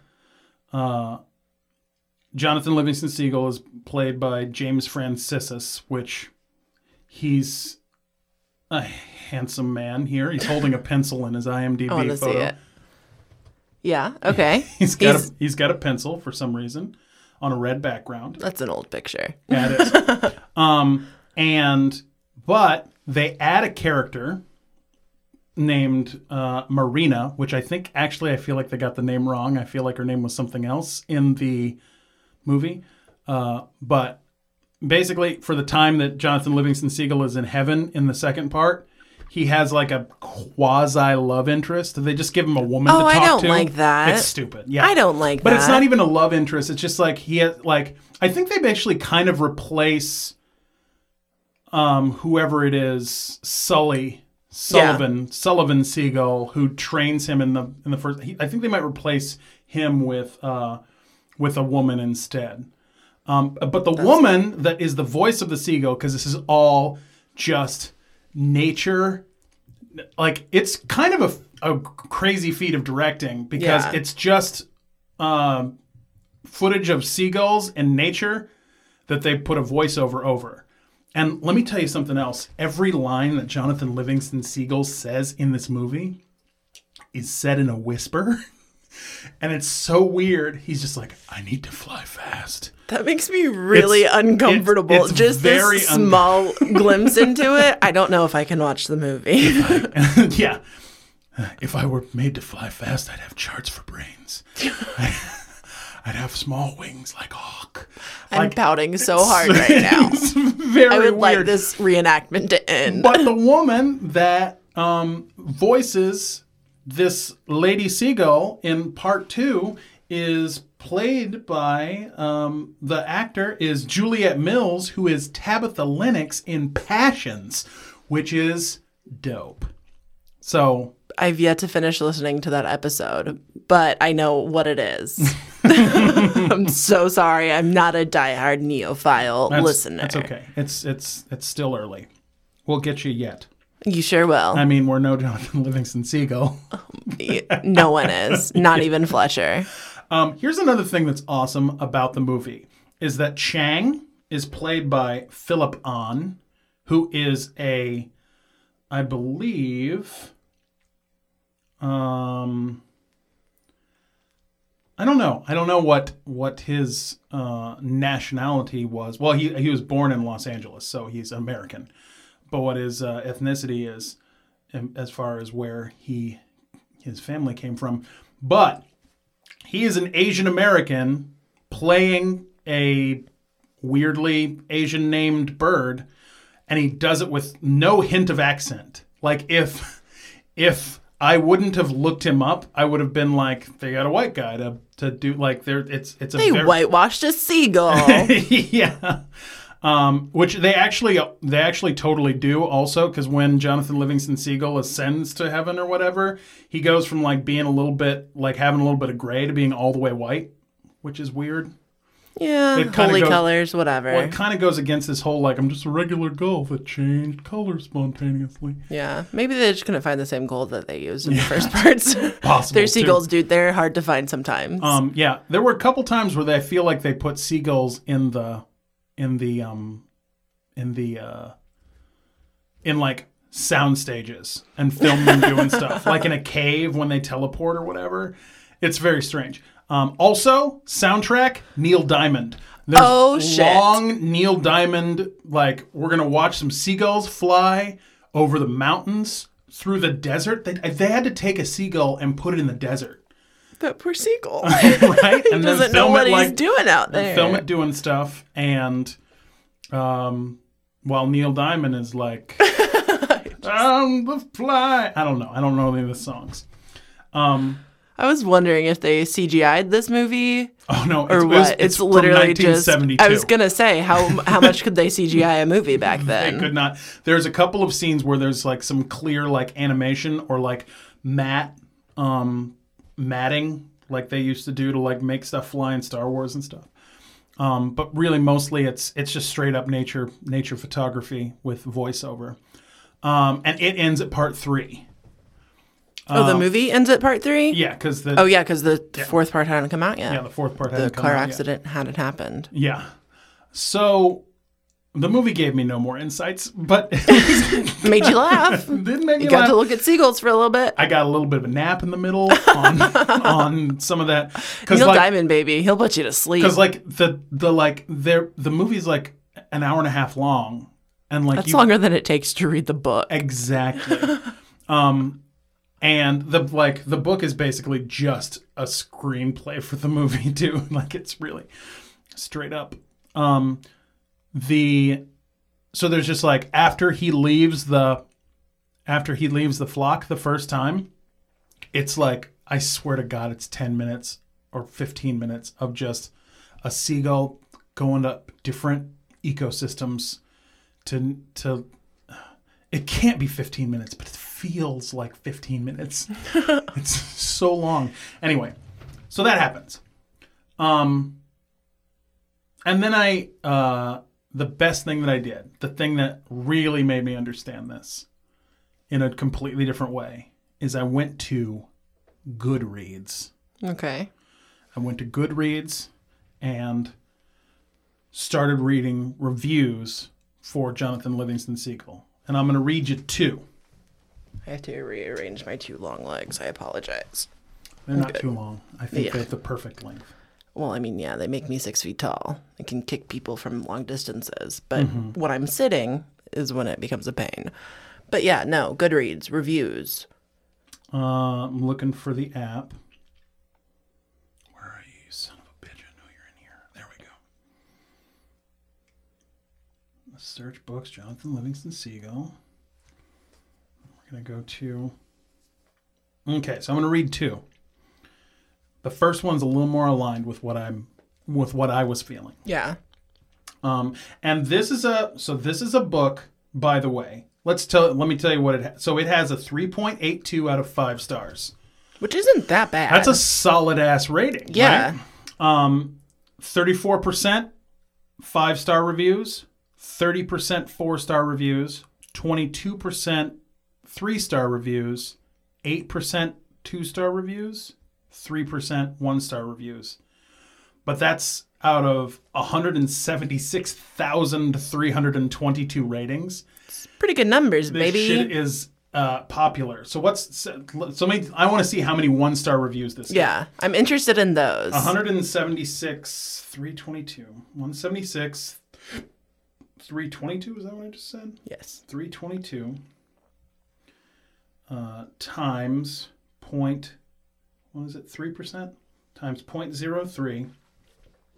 It has about 5,290 1-star reviews. That's a good chunk of the population, but compared to Compared to 127,000, yeah, I'm telling you, it's a good book. 34%.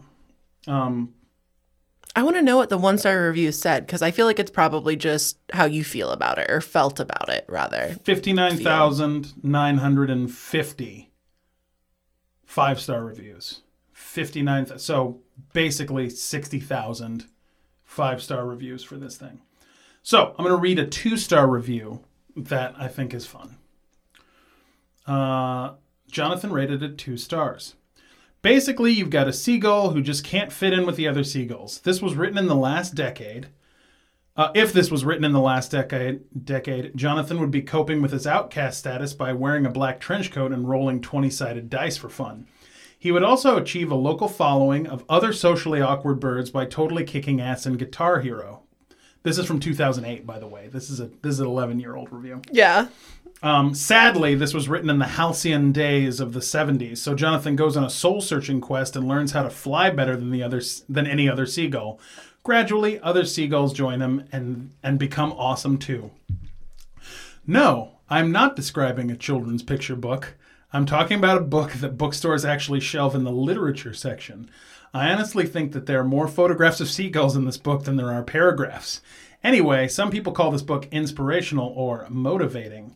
I'm guessing that these are the same people who consider accidentally getting 2 extra cheese sticks for free in their Papa John's order a miraculous affirmation of a higher power. I mean, Okay, is now, it not, though? This is the best. Did God not put those extra cheese sticks there? This is the best paragraph, though. The only reason I gave this book 2 stars instead of 1 is that I was named after it. Honestly, who wants to Poor be kid. named after a shitty book? Think of the entire pantheon of literature. I could have been named Atticus Finch or Heathcliff Earnshaw or Beowulf. Instead, I get Jonathan Livingston. Thanks a lot, Mom and Dad. No, really, you guys just sit back and relax. I'll roll this next doobie for you. I love this kid's parents. And I might love him, but it's to be determined. So, that's a 2-star review that should have been a 1-star review from Jonathan Livingston himself. Himself. Now, here is the other review that I read that I'm into here. Let me find it. Where are you? Also, so many of these reviews are in Arabic, it's not even funny. I don't know the reasoning for that. Yeah, I guess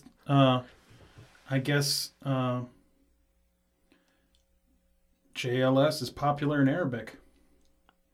Trying to find this other review, damn it. That's why I got to screenshot things, Chad. Fuck a screenshot.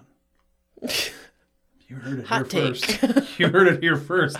Fuck Oh, a here we go. screenshot. Anne. Okay, I'm going to read more on Anne.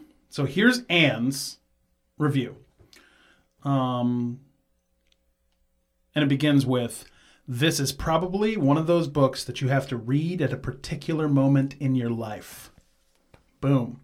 For me, I was 15. I had just run away from home and was in utter despair that the entire world was mean, strict, and narrow-minded as my peers seemed to be at the time. I longed for a friend. I longed for a sense of the world being more than what was drowning me. The friend who put this book in my hand also gave me Blind Melon's first album. And together these two things may have literally saved my life. Box writing is simplistic, yes. It is almost childlike, yes. But there is for me an enduring wisdom to it. The seagull is obviously a very simplistic metaphor for a human, but in reality, particularly from where I was at the time, the idea of the flock just doing as it was told, spending all of its time eating, shitting, and talking about other gulls was not far off from my experience. As that 15-year-old Roma soul, I connected not the gull, but the sense that there had to be more to life than that there had to be more to life, and that the pursuit of perfection was not in vain. This book was like a child's story that assured me that my sense of things was not off base, and I'm not kidding when I say that I felt that Jonathan Livingston Seagull was my first friend. I love that. I love you, Anne, and I'm glad you read that. Yeah. I have minor chills right now. Because All right. that's exactly, I mean, I told you in the first part, I did read it at an interesting time in my life. Yeah, exactly. I was a little bit older than our little Roma babe, but just as fucked in life. Mm-hmm. And I don't, I will say this. I think if you don't like the story, if you can't buy into it as much, it doesn't, I mean, it might speak poorly on the book, whatever, but I think you might have just already learned those lessons. Fucking exactly what I was just going to say. Yeah. Is that like, to me, so, okay. My metaphor that I came up with for it was this. If you're standing there and somebody just, like, you're on a bus stop, chilling, checking out your phone, and someone walks up to you and says, "Hey, stop, drop, and roll." You're going to be like, move your phone closer to your face and try not to make eye contact with them because you're like, this person's insane. Now, if you're standing there and you just caught on fire and your clothes are burning and somebody walks up and is like, "Hey, stop, drop, and roll," and it reminds you to do that and you roll on the ground and it saves you, that person just saved your life. It's very dependent on your situation. Also, when you're younger, and this is, obviously not true across the board, but certainly when you are younger, you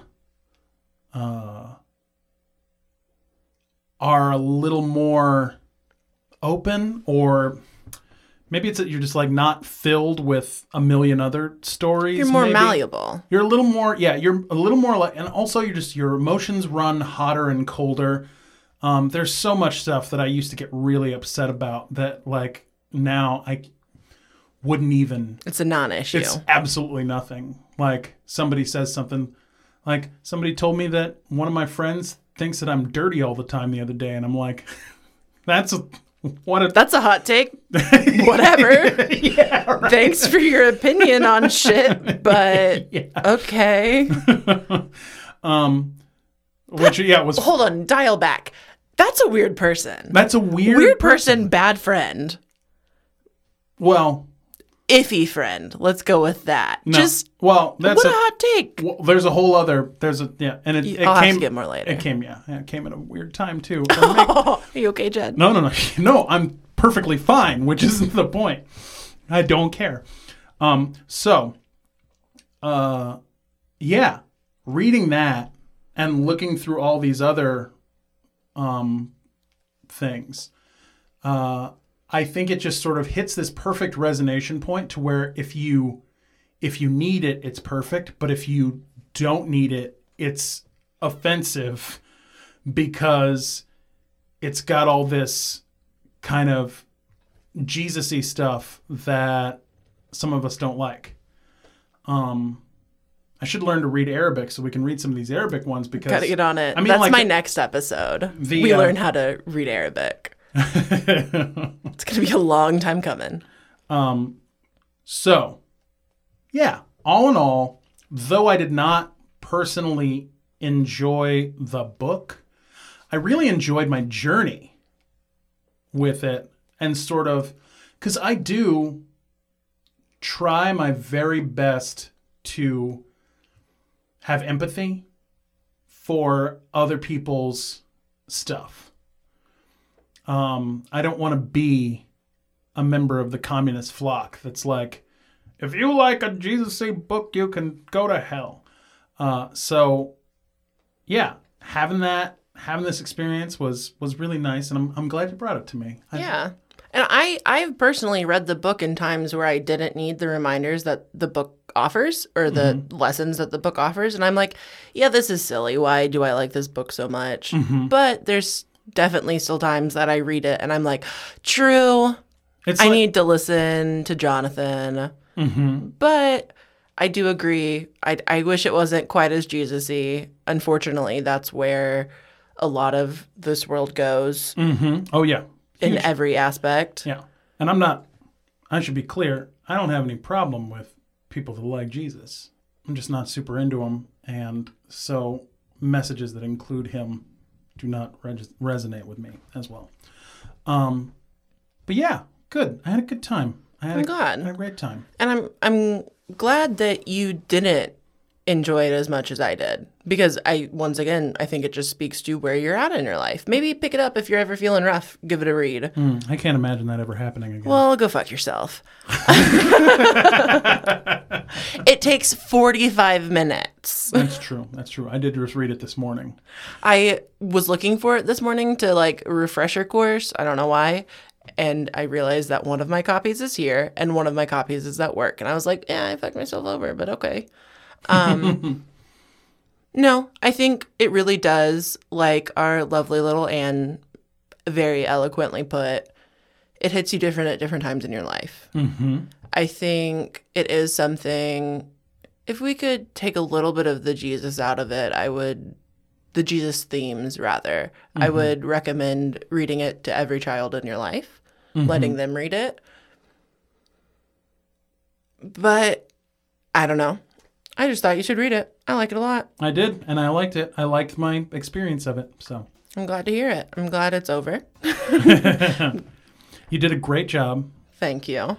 Thanks for being on Neophile. Yeah, thank you for having me. It was interesting. Yeah, well, I'm glad that you liked it. All right, we're going to kick it back over to Paul and I in the studio. Hi, Paul. Yep. Bye, buddy.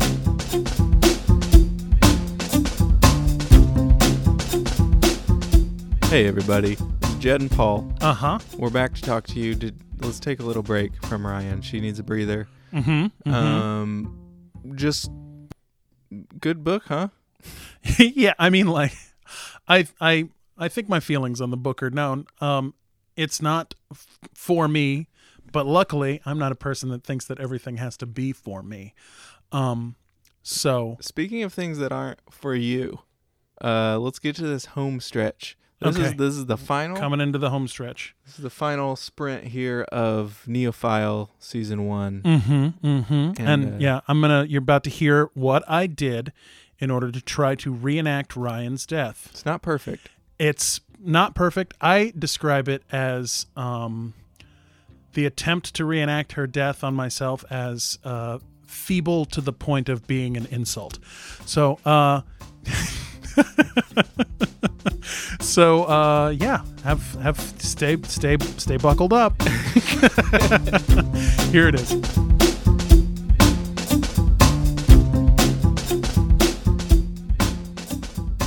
Ryan dies. Ryan dies. Okay, so Ryan. Yes, sir.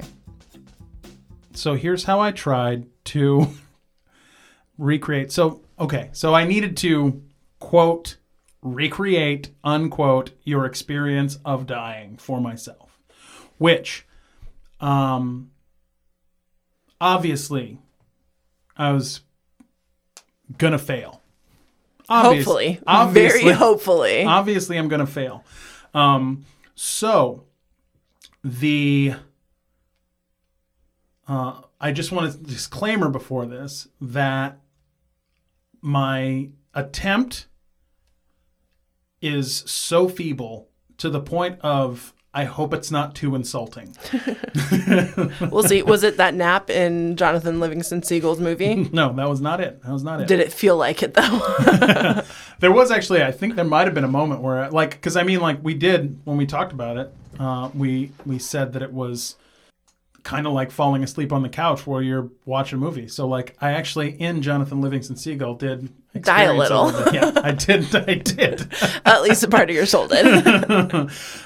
So this is what I did. This was my. I did this all on one day, and here's what I did. And forgive me if this is too flip about your experience. So I woke up on this morning, and I went to Whole Foods, and I bought the ingredients to make An L pill? No, I bought the ingredients to make vegan eggplant parmesan. Okay. Are you vegan? No, Oh. wasn't it vegan? No. Did I make that up? You made that up. It was healthy or something though, right? Yeah, I mean, it was a healthy eggplant Parmesan boat. And Parmesan, I think, is vegan. Parmesan? Cheese? It's not. No, Parmesan is vegetarian. Yes. But some cheeses aren't vegetarian. That's a whole weird. Mm-hmm. What is it? I don't know. Anyway, I don't know anything about cheese except for it tastes good. Go ahead. Well, vegan Parmesan don't taste good. It's true shit. But actually, honestly, I made that joke just now, but the eggplant Parmesan that I made it from totally legit recipe. I got it off of minimalistbaker.com, and I took a picture of it. Oh, here, I'll show you the picture. And then this will go on Instagram for this little thing. I took a picture of the vegan eggplant Parmesan that I made. It's beautiful. Yeah, I'm a good photographer. I know. It's almost like you should do it for a living or something. You're making that joke, but I do not do it for a living. Well, you should do it for money, at least. I should try, but I really don't. Yeah, I made a couple of ones. So, got a recipe, and I made it, and I ate it for breakfast on this morning. That's a choice. Yep. So I woke up, got the ingredients, made the vegan eggplant Parmesan from Minimalist Baker, and then I put an artichoke in the oven. You did. I'm so happy. I bought an artichoke when I bought the ingredients just to put one in the oven, and I had already turned off the oven because I wasn't gonna burn my house down for you. Which is kind of rude, but whatever. So there we are. I've eaten the eggplant Parmesan, and at that point, I had invited a friend over, and she could be described as a 22-year-old asshole, which is... What you've got going on across the table from you. But also, that was how you described your EKG tech, right? Yes. So this is what I did. The day before, I went to Lover's Lane, and I bought a whip.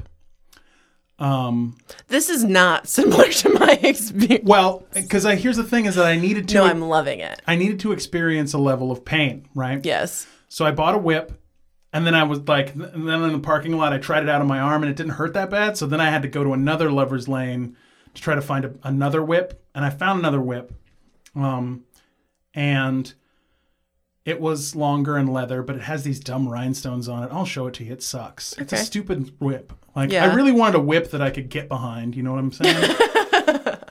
But they didn't have one at Lover's Lane, and it was too last minute. But anyway, so I got a 22-year-old asshole to come over, and I laid on the floor in my living room, and she whipped me and told me I wasn't having a heart attack. So... My experience, exactly. So ERs are weird these days. So I've got eggplant Parmesan inside me. I've got a artichoke in the oven, and I'm experiencing pain, and a 22-year-old asshole is telling me that I'm not having a heart attack.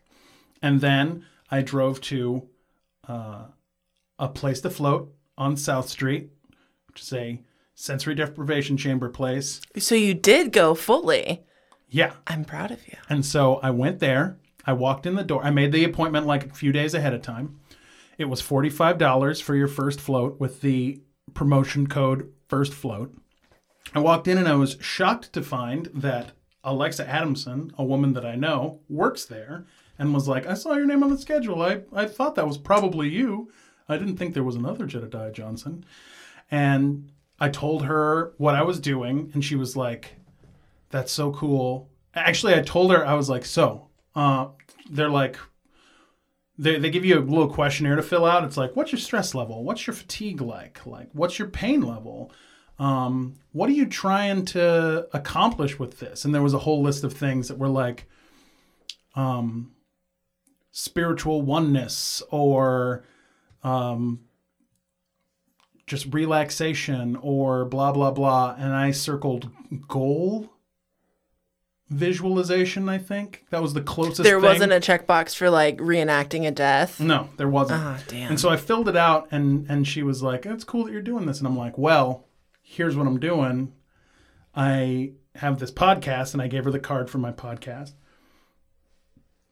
And I have a friend who died for 4 minutes, and she was like, here? I am so sorry, Alexa Adamson, for that fright. Fuck, that's good. Yeah. So I was like, no, not here. In a hospital. Like in a normal place to die. She's still around. She clearly did not die here. You guys don't know BLS. That was a fun little thing. And I told them about the experience, and they were like, that's really cool. It was her and another woman who I didn't know. So yeah, I waited around for a minute, and then they showed me my room. And so this is how it works at this place. You have, it's basically like a shallow hot tub. They have pods, and then they have pools. They have a shallow hot tub. It's got 1,000 pounds of Epsom salts in it. And you get naked, or I guess you could dress to your comfort level, but you're going to walk out in wet underwear if you don't take them off. They lock you in a room, or they don't lock you in the room. You shut the door and you lock yourself in the room. They have a shower. You get in the shower, you wash off so that you don't put your funk in their pool.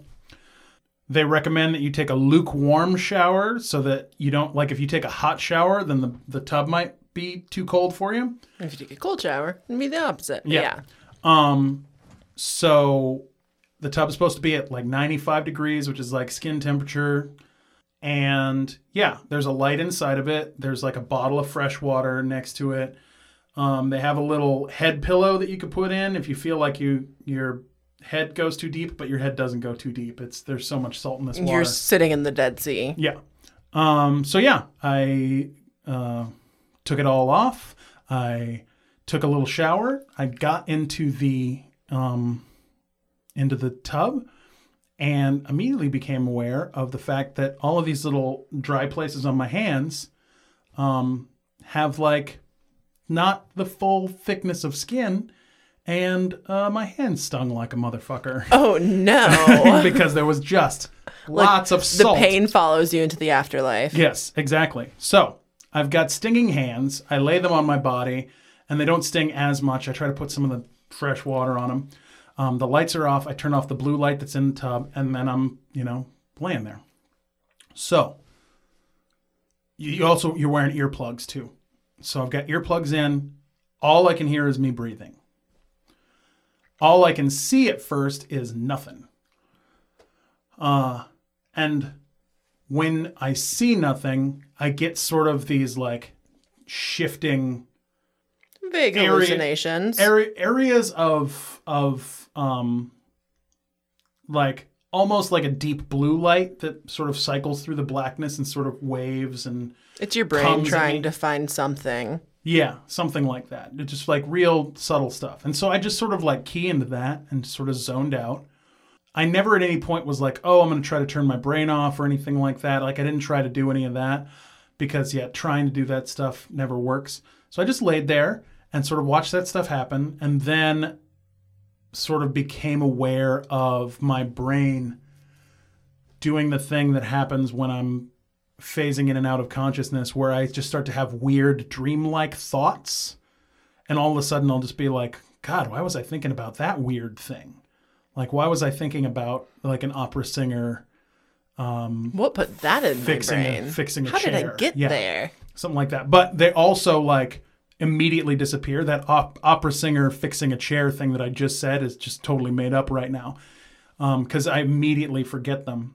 So like I did sort of waver on the edge of consciousness for a while in this sort of space. After a while, and I don't know how long it was, because, you turn off your phone, you're in total darkness. I sort of woke up, became a little more conscious, and just sort of laid there. I tried to do some more stuff with my hands to try to get them to stop stinging. Sort of laid there. And then I became aware of the fact that there was a little bit of light getting in through the door, so I could kind of see a shadow of my hands on the ceiling. So I kind of waved around with that for a while and was like, this is kind of a, rip off. I see light. I see light, motherfuckers. It took you a while to see the light, though, so apparently it was almost successful. I think I was asleep for a bit. Oh, yeah. I was like not quite awake, but not quite asleep. Yeah. So it took me a while, but yeah. And yeah, it was pretty cool. But then at that point I was like, man, it's getting hot in here. So take off all your clothes. Too bad they're already on. That's right. And also every time I would move, the water would bob, and I was starting to get like a little seasick. Oh, no. Yeah. So my hands hurt. I'm feeling seasick. And like, I wasn't trying to do this, and this just came to me just now. I mean, like, obviously I'm not in the kind of pain that you were when you woke up from your thing, but, I did sort of wake up into an uncomfortable situation. Yeah. So I'm counting it as part of the experience. And I laid there for a while and was like, okay, I can get up anytime. I don't have to, like, I'm not going to be embarrassed if I leave here 30 minutes into this hour-long thing. It's not a big deal. But I want to try to tough it out as much as I can. So I stayed like for a little long, like time means nothing in there. All senses have been deprived. You're not sure what year it is anymore. They say that, but like, you feel the water on you. Then it wasn't a good sensory deprivation tank. Just saying. I don't think you can. Like, you can't get to a place where you don't feel the water on you. Next podcast is you trying out all of the sensory deprivation tanks in the world, seeing if any of them are actually sensory depriving.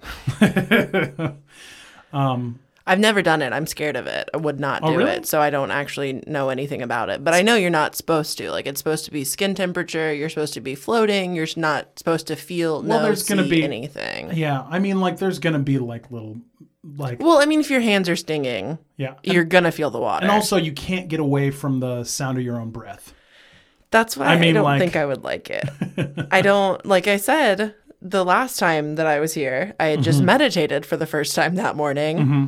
That shit's not for me, because focusing on my own self is not a good place for me to be. Yeah.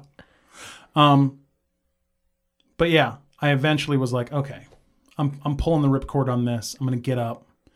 And I got up, and they don't want you to walk around the room when you're covered with salt water because you get salt everywhere. So I got up, I'm rinsing myself off, and as I'm rinsing myself off, the music starts playing that indicates that my time is up. So you had been in there for the full hour almost? I'd been in there probably about 50 minutes. Yeah. Which impressed me. So I showered, got dressed, went back out into the lobby. So they have at a place to float. Once you're done with your float, you walk out into the chill out room where it's just like comfortable couches. They've got sliding doors. It's quiet in there, and you can just chill out as long as you want. They've got journals that you can write in. I went there. The 22-year-old asshole came with me, so she was sitting in there. And I went out and talked to her. I had a little cucumber water, talked to Alexa, again, and she told me like, oh yeah, they'll give you a second free one if you want one. And I was like, okay, well, maybe, who knows? And she was like, yeah, let me know when this is coming out. Maybe we can like, collab on, we'll blast your episode where you talk about a place to float and, all that. So yeah, and I left and I went home with the 22-year-old asshole, and I think we watched Ant-Man, and the guy came to fix my air conditioning. Interesting death experience, buddy. Yeah, thank you. I'm glad you tried. Yeah, it was I fun. will say, if you wanted to make the situation a little bit more realistic, the 22-year-old asshole should have just been whiling on you, like pounding the fuck out of your chest the second you got out of that little tanky tank. Yeah,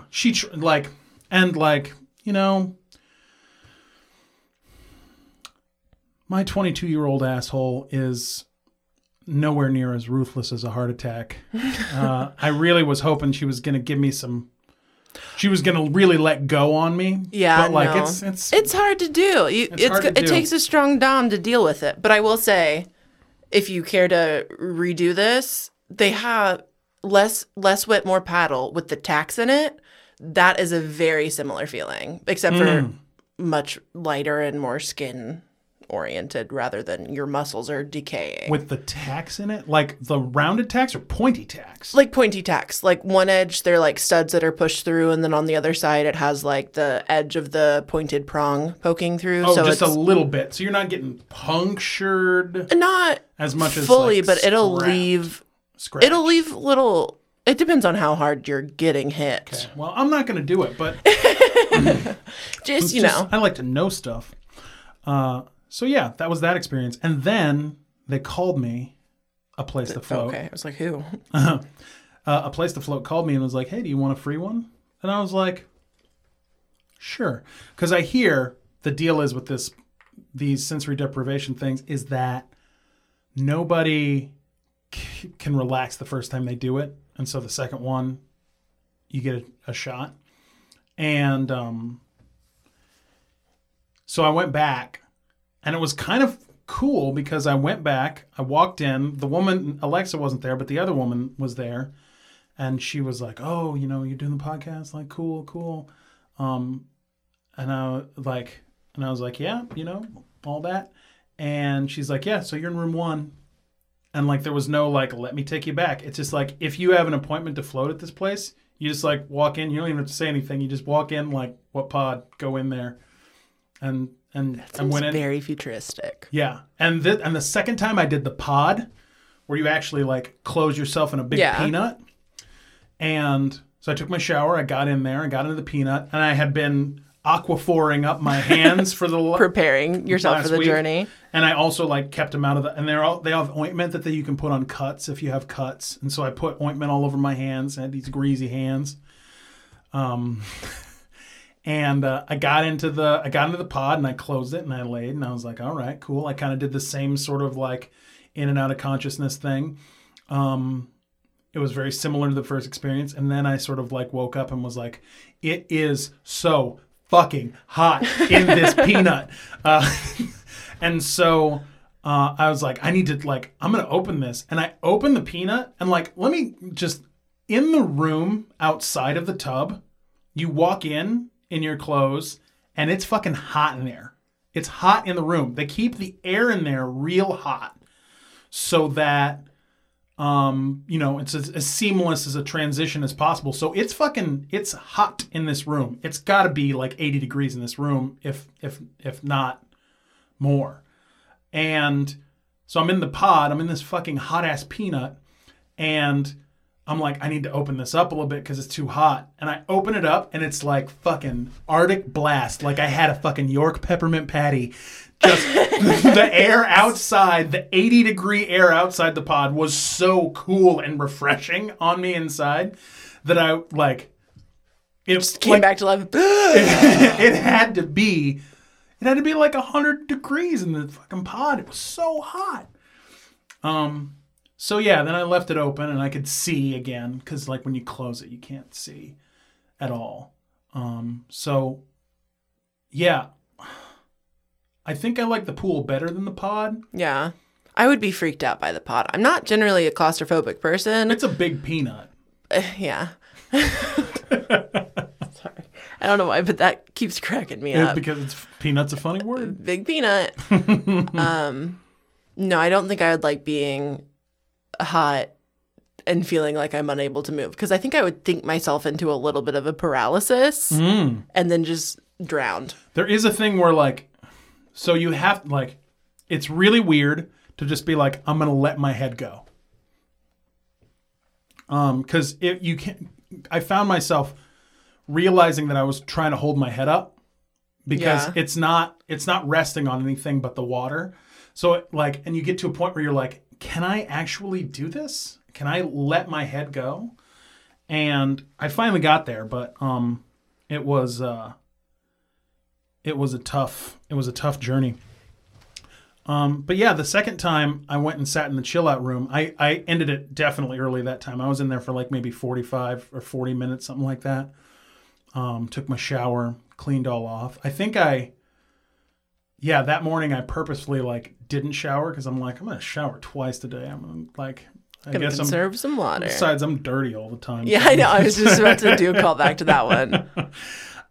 So yeah, I went and I sat in the chill out room and I picked up one of the journals and saw the things that other people have written. And those journals have been in there for like 2 years now or something like that. So I read a bunch of people that were like, first float, it's so good. And like, I really connected with and like, I'm definitely coming back. And like all this stuff. And I'm like, wow, this floating is like Jonathan Livingston Seagull. Where like, there's a lot of people that love this. And I just don't. There's a cult following. I feel like I already, I'm already happy. Like I meditate all the time when I'm driving and forget what I'm doing and take the wrong direction. Like that's my meditation. And I don't want to turn my brain off. And I like my senses. Like I like when my brain's on and I love my senses. I love seeing, smelling, hearing, touching. But were you conscious of how much you liked doing those things before you were in the sensory deprivation tank? Abso-fucking-lutely I was. But were you verbatim? Were you like, I am so grateful to be able to see light and smell smells that aren't salt? Absolutely. You're very conscious of things, aren't you, Jed? Oh, I sure am. See, I should have hit you with a different book. No, shut up. This was the perfect thing because it's your favorite thing. It's not. Yeah, sure. No, you don't need to worry about hitting me with it. Like you hit me with the perfect book. It was great because I really got to a place I really enjoyed, not to talk about the last thing and this thing, but like, I really enjoyed really not liking it and getting to a journey where I understand it. That's enlightenment, man. Yeah, you, Jonathan Livingston Seagulled yourself. Yeah. Into a different plane of consciousness. I think there's a lot of merit in not necessarily... I stand like this with a lot of things where I don't like them, but I can appreciate them.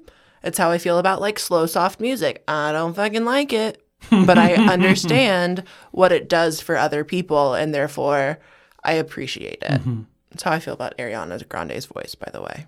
I don't like it, but I understand it's a good one. That's sure. I get it. Fact. I get it. But yeah, no. Flotation tank. Where were we? Just flotation tank and going back to it. And the second time I went, and yeah, it was, I mean, these people, filled out this journal and they had a good time. And so I went out and I had a cucumber water. I talked to the woman that works there is very pretty. Yeah. But yeah, talked about the podcast. She's excited about it. Alexa's excited about it. I'm excited that I attempted feebly to live your experience, and I hope it was fun for you to watch me flounder in trying to do so. It really was, like the little tidbits that you would give me at work, sitting at my desk, and then you'd be like, "Oh no, I gotta save it for the podcast." Mm-hmm. I really appreciated it. I think it was a cool experience for me to see what it's not like to die at all. Yeah. I'm going to demean your attempt, but there's no way. I don't think there was, I don't think you could have done it any other way. I think you did the best that you could do. I think it's a interesting experience. I don't know if like you can get anything from pretending to die other than meeting a pretty girl at a float station. Well, also I floated, which was nice. And also, like, I got whipped too, which, by the way, like, getting whipped, it was kind of interesting because I like, you know, I'm not a pain guy, so that's never been like, I don't want to have whip sex, you know. Whip sex. Yeah. New name for BDSM, just whip sex. Yeah. It's the BDSM equivalent of fast flying. So getting whipped, I've always been like not a pain guy. So I've always been a little worried about not worried like it's going to accidentally happen to me or something, but like I've never been like, I'm like, oh, I wouldn't like that or anything. It probably would hurt too much. But when it happens, it makes more noise. It stings just enough to sort of make you feel it. And I was like, this is kind of good. And I kind of wanted her to keep going because I wanted it to hurt more for you, for my experience. No problem. But she kind of stopped early. And then she took a picture of my back. And like a lot of marks. I was like, I can't believe that there's that many marks for how little it hurt, which, you know,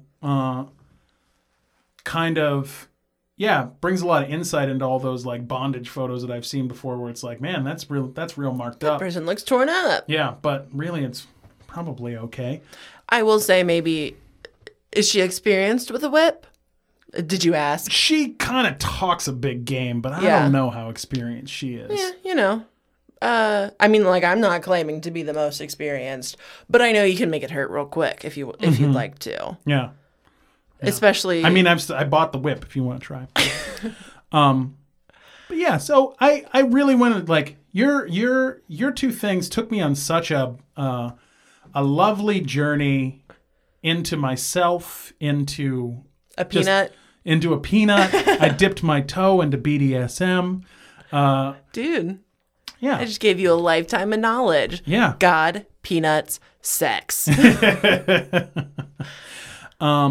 So yeah. Thanks. No, I'm glad you enjoyed it for what it was. I appreciate your attempts. I think it's as noble as can be. You were just trying to experience something in the best of your ability. And even if it came nowhere close, even if you were just standing on a beach flapping your arms like Jonathan Livingston Seagull, I feel like that's the equivalent. But, you know, you got to float.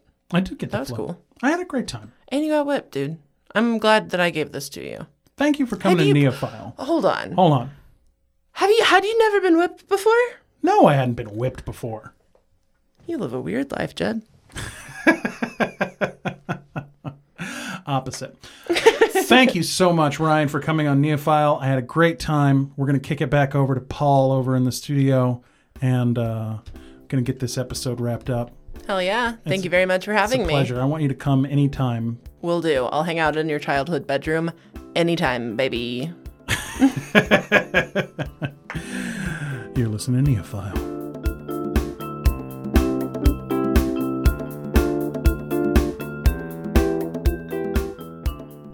And I'm Paul Hayes.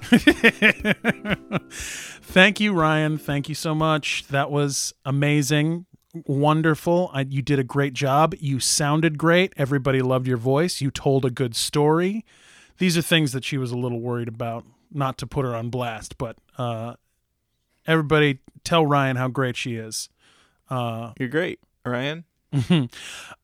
So this is our last episode. We don't have kicking and screening. Right now what we're going to do is I'm going to ask Paul how he enjoyed Fort Benjamin Harrison State Park. So let me ask you this question, Paul. How did you enjoy Fort Benjamin Harrison State Park? Immensely. Great. So the zoo... Go on.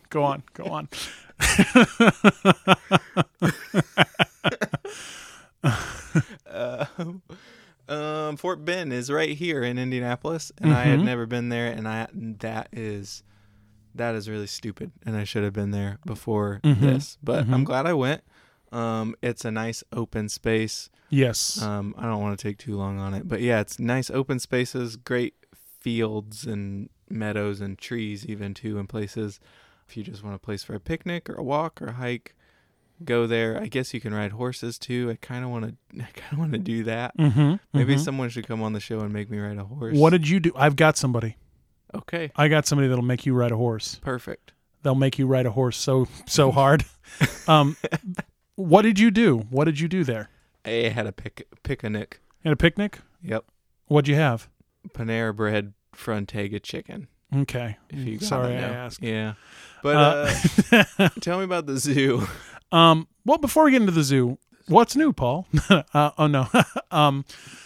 So you had a picnic. Like, Mhm. how long were you there? How much did you go on any trails or anything? Probably Like, about 2 hours. We just walked around. I don't think it was an official trail. We just kind of walked around the little picnic area traily thing that Mhm. skirts the woods and some wildflower. there's a portion of trees there that are like real long and straight.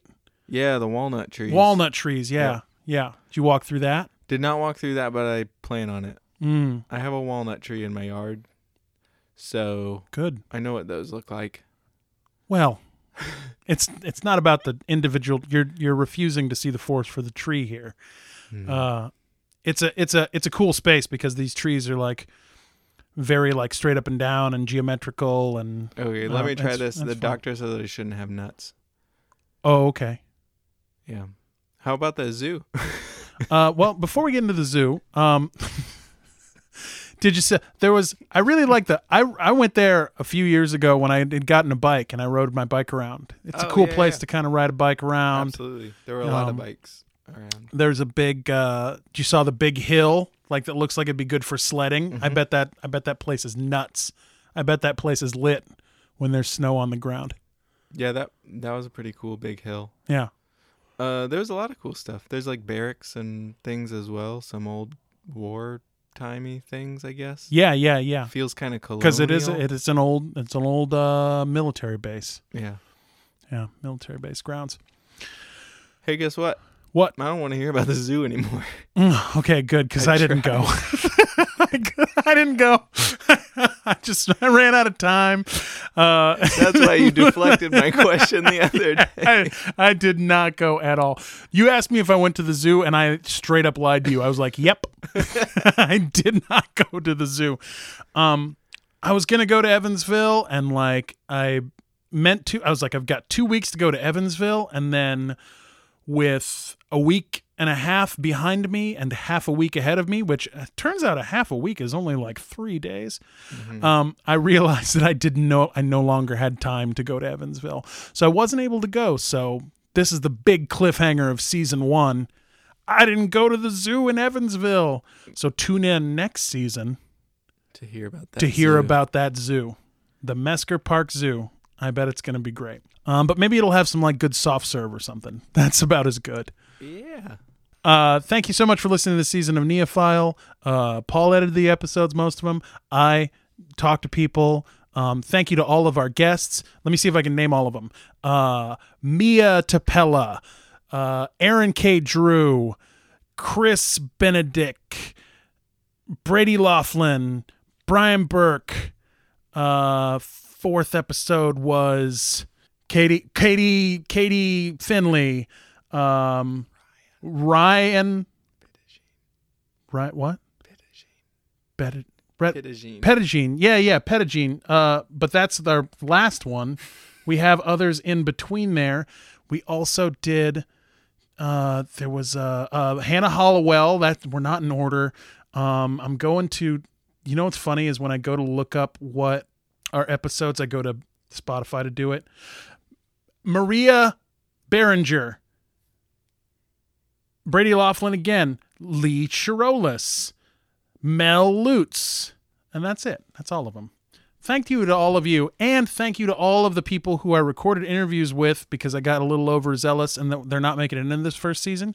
We're going to play some of those on our little off time, and we'll be back end of October unless something happens. And if something happens, you'll hear about it on Neophile. Or the news. The bonus episodes. Or the news. Expect some changes, I think, for the new season. Nothing too drastic, but we're going to try and pump up the volume quite a bit. So please submit some ideas to us. Oh, yeah. Email us, neophilepodcast@gmail.com, or message us on Twitter, neophilepodcast. Even if you just want to... Sorry, not Twitter. No, we don't look at Twitter. Instagram. Oh, hey, and if you want to run our Twitter, send us an email. Mm-hmm. Have you never run a Twitter? I've got something new for you to do. Yeah, exactly. If you want to run our social media, because we could really use that. Yeah. Thank you so much, everybody, and try to find something new today. Yeah, try to stay chill out there too. Mm-hmm. Just cool down a little. Yeah. Bye. I miss them already.